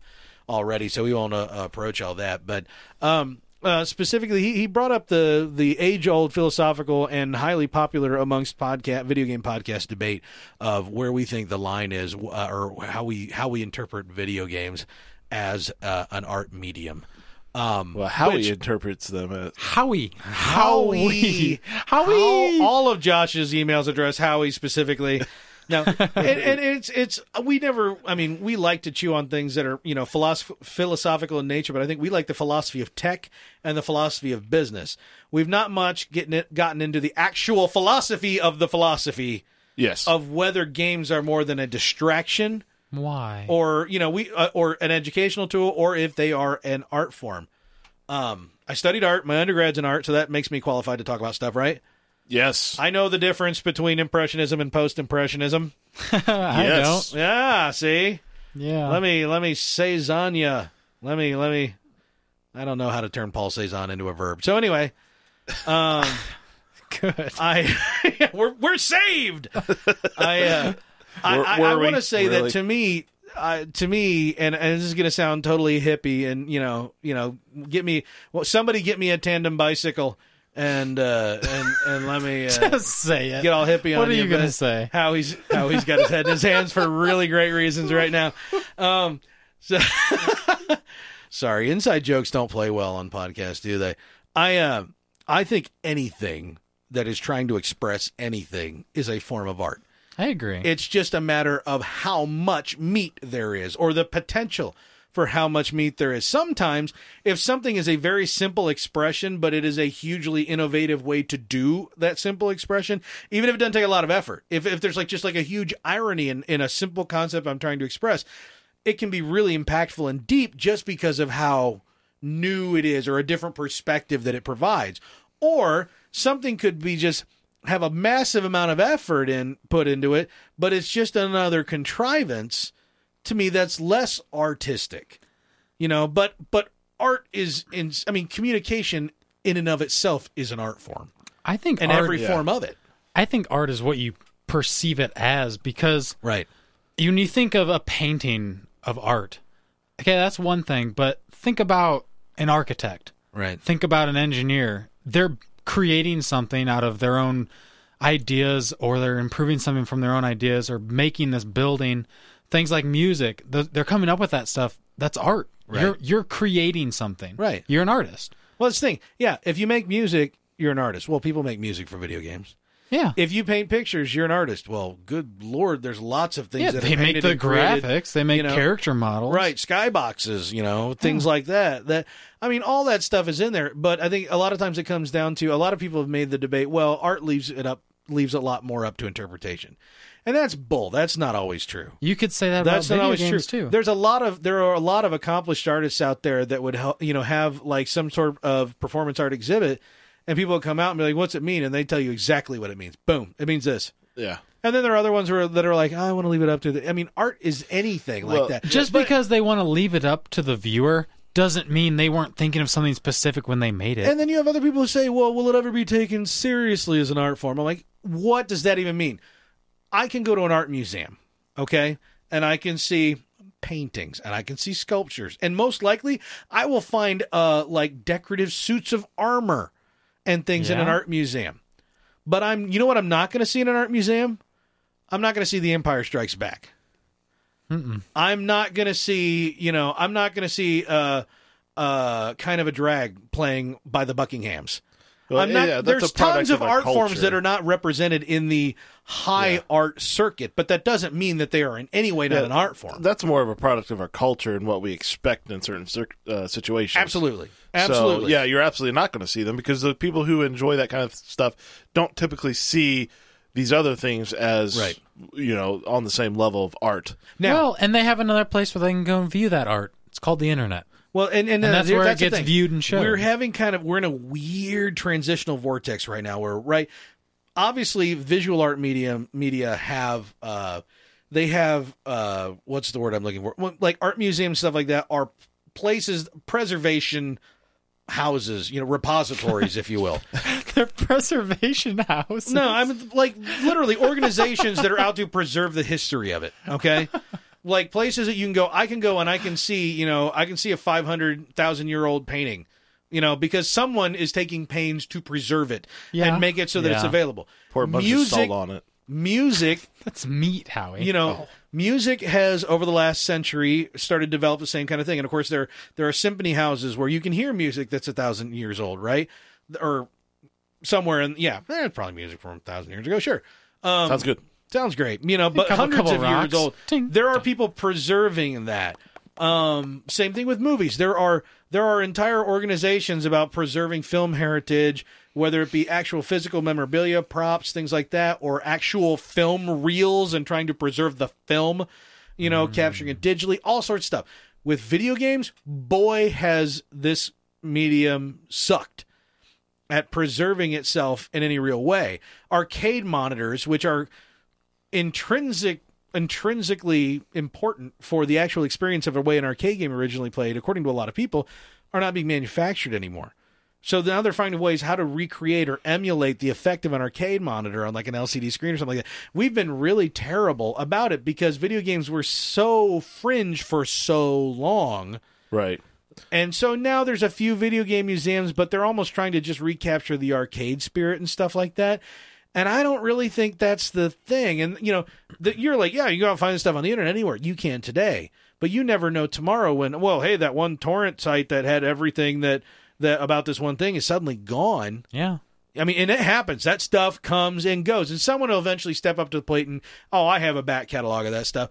But there is not an established way to capture everything one historically. Of the, and there's a lot of different organizations working towards something. Yeah. One of the important things about viewing art is the physicality of it. Yeah. And, you don't get that viewing stuff online. Right. There's an arcade machine as a picture. Right. No, going to a museum that had an arcade machine, that's a totally different experience. But the problem is... Do you feel that playing a video game? Do you feel like you're getting that visual experience as if you went to a museum compared to... You talk about you're awestruck when you play BioShock Infinite. Right. You just absorb the environment where you were. Is that not the same feeling? More or less, yeah. It's the same... It strikes the same area in the brain It where can.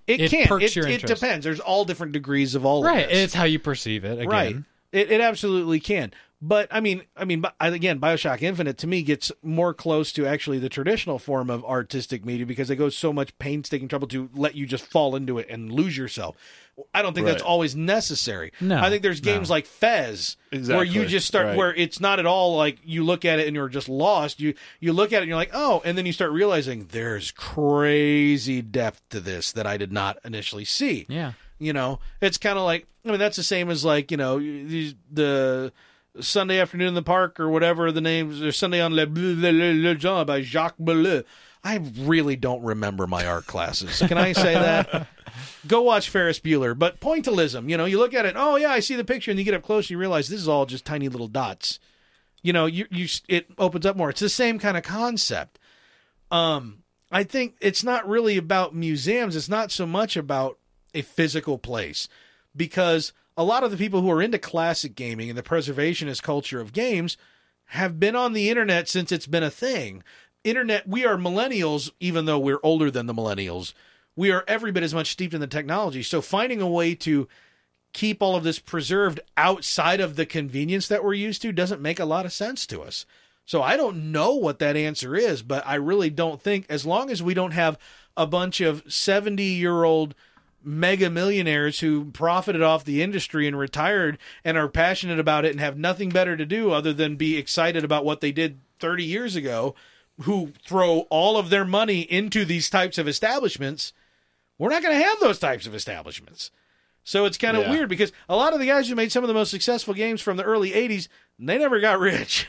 They were getting paid pittance to put their games together back on the floppy 5 1/4 floppies, Yep. And so we don't have the moguls like that who can just make these gigantic empires, these giant, places where everything can just live forever. So we almost have to find a way to find a more stable online connection, or, something where we can securely capture this stuff and back it up. It's one of the things I love about Steam. As long as Valve's going strong, a lot of that stuff's going to be there for as long as we can tell. but it could all go away. So at that point, where do we turn? And I think really when we've established how we're going to keep the future aware of the past, of the present and past, when we figured out how we're going to, how all of the things we're doing today are going to affect us tomorrow, then we'll have maybe become a major step closer to establishing ourselves as an actual art form, because it's a known quantity that's gonna be analyzed in the future. Whereas right now, video games are consumed and abandoned for the most part. It's only in the last 5 to 10 years where people have really gotten passionate about classic gaming. Well, yeah, and you also have a lot of development houses that are just cranking stuff out, and they don't care about the art form itself. Right. So those tend to not hold any value as far as, you know, what someone would presume is art. Right. As much as someone who's like really poured their heart and soul into something. And you know what? Even the whole discussion earlier about novelty versus innovation will hinder a lot of the things that were considered amazing at one point being perceived as actual relevant art in the future. I mean, if you look at the first round of 3D games on like PlayStation and Nintendo 64, but more PlayStation because the resolution was just terrible on 3D games on that thing, they look like crap. Now, you can go back and play a 16-bit and 8-bit game, and there is a charm to how they look and play. You understand the limitations. Yeah. But when 3D first became a thing and they were kind of forcing it onto consoles, it was terrible looking. And you can't go back and play those games now because they're slow, they're sluggish, they're not, there's no charm because it's just, you know, rectangle, like cubes and stuff like that, unless it was intentionally kept simple to not be system heavy. Yeah. So it's like there's a lot of stuff, because it's a technology-driven industry, we're always going to be bumping up against whatever ceiling of that level of tech is. And as we start to traverse that uncanny valley, that'll become less and less a problem. But right then, I think it was a perfect example. When we crossed from 2D to 3D, everything took a major step back in terms of actual art presentation because we were so focused on technology exploitation. And as long as any time in our history when that's been the case, it's something that has a slightly longer staying power than a magazine. Right. And yeah, a magazine is an art form, but it doesn't have staying power. Video games have a little bit more than that, but if it's not something that can be come back to and enjoyed the way it was originally, or at least with as much charm, it's not going to have the staying power. For a long time, it was all about how can we make this look the most real. Right. But then it became, I mean, remember, Mortal Kombat looked pretty real because they were actually using photo scans of real people to make sprites. Right. But then they made 3D games, and they looked terrible. And it took, terrible. Just absolutely terrible. You know, it took games like Mario 64 to go, we understand the limitations. We're not going to go texture crazy. Yes. We're just going to have some solid geometry, you know, and stuff like that, and very few textures, because we're going to try to make it look as charming as possible. Nintendo was the only game in town at that time for trying to do 3D without getting so texture heavy. Just let's take the limits that we have and make it charming, you know? Yeah. Whereas everybody else was like, I want to make a zombie and I got 8 polygons to work with. Hooray. Like, congratulations, you've made a shambling smudge. Way to go.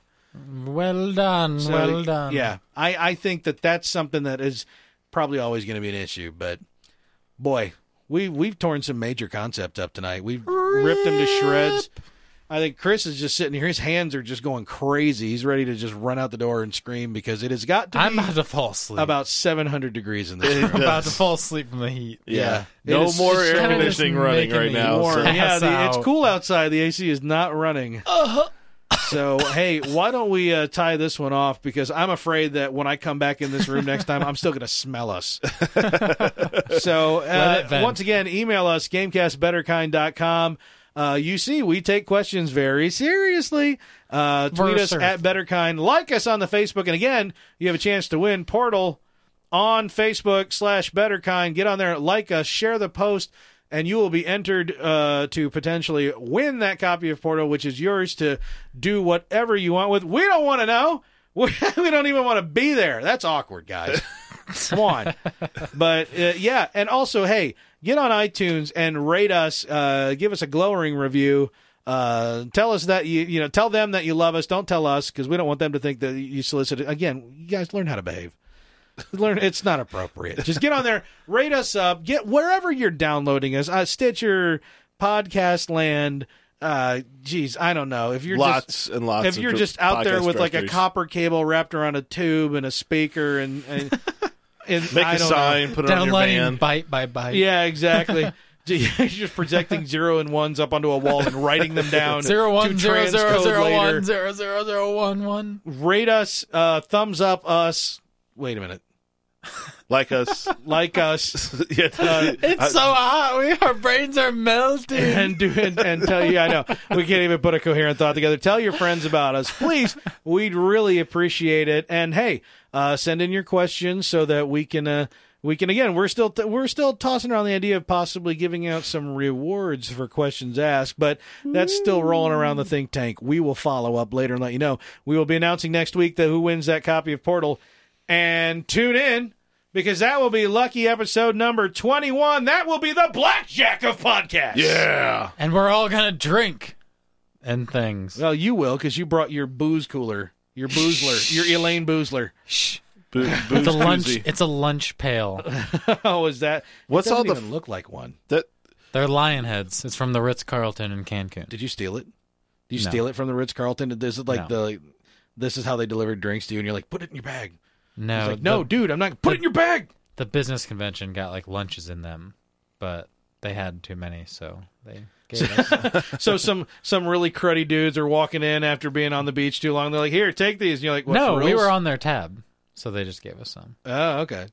They paid for our drinks and meals for like 3 days worth. Random people show up, they start paying for your stuff.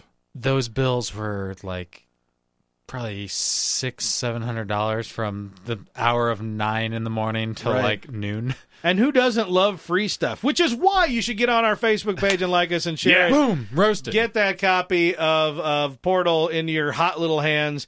And hey, folks, speaking of hot, I can't do this anymore. We out.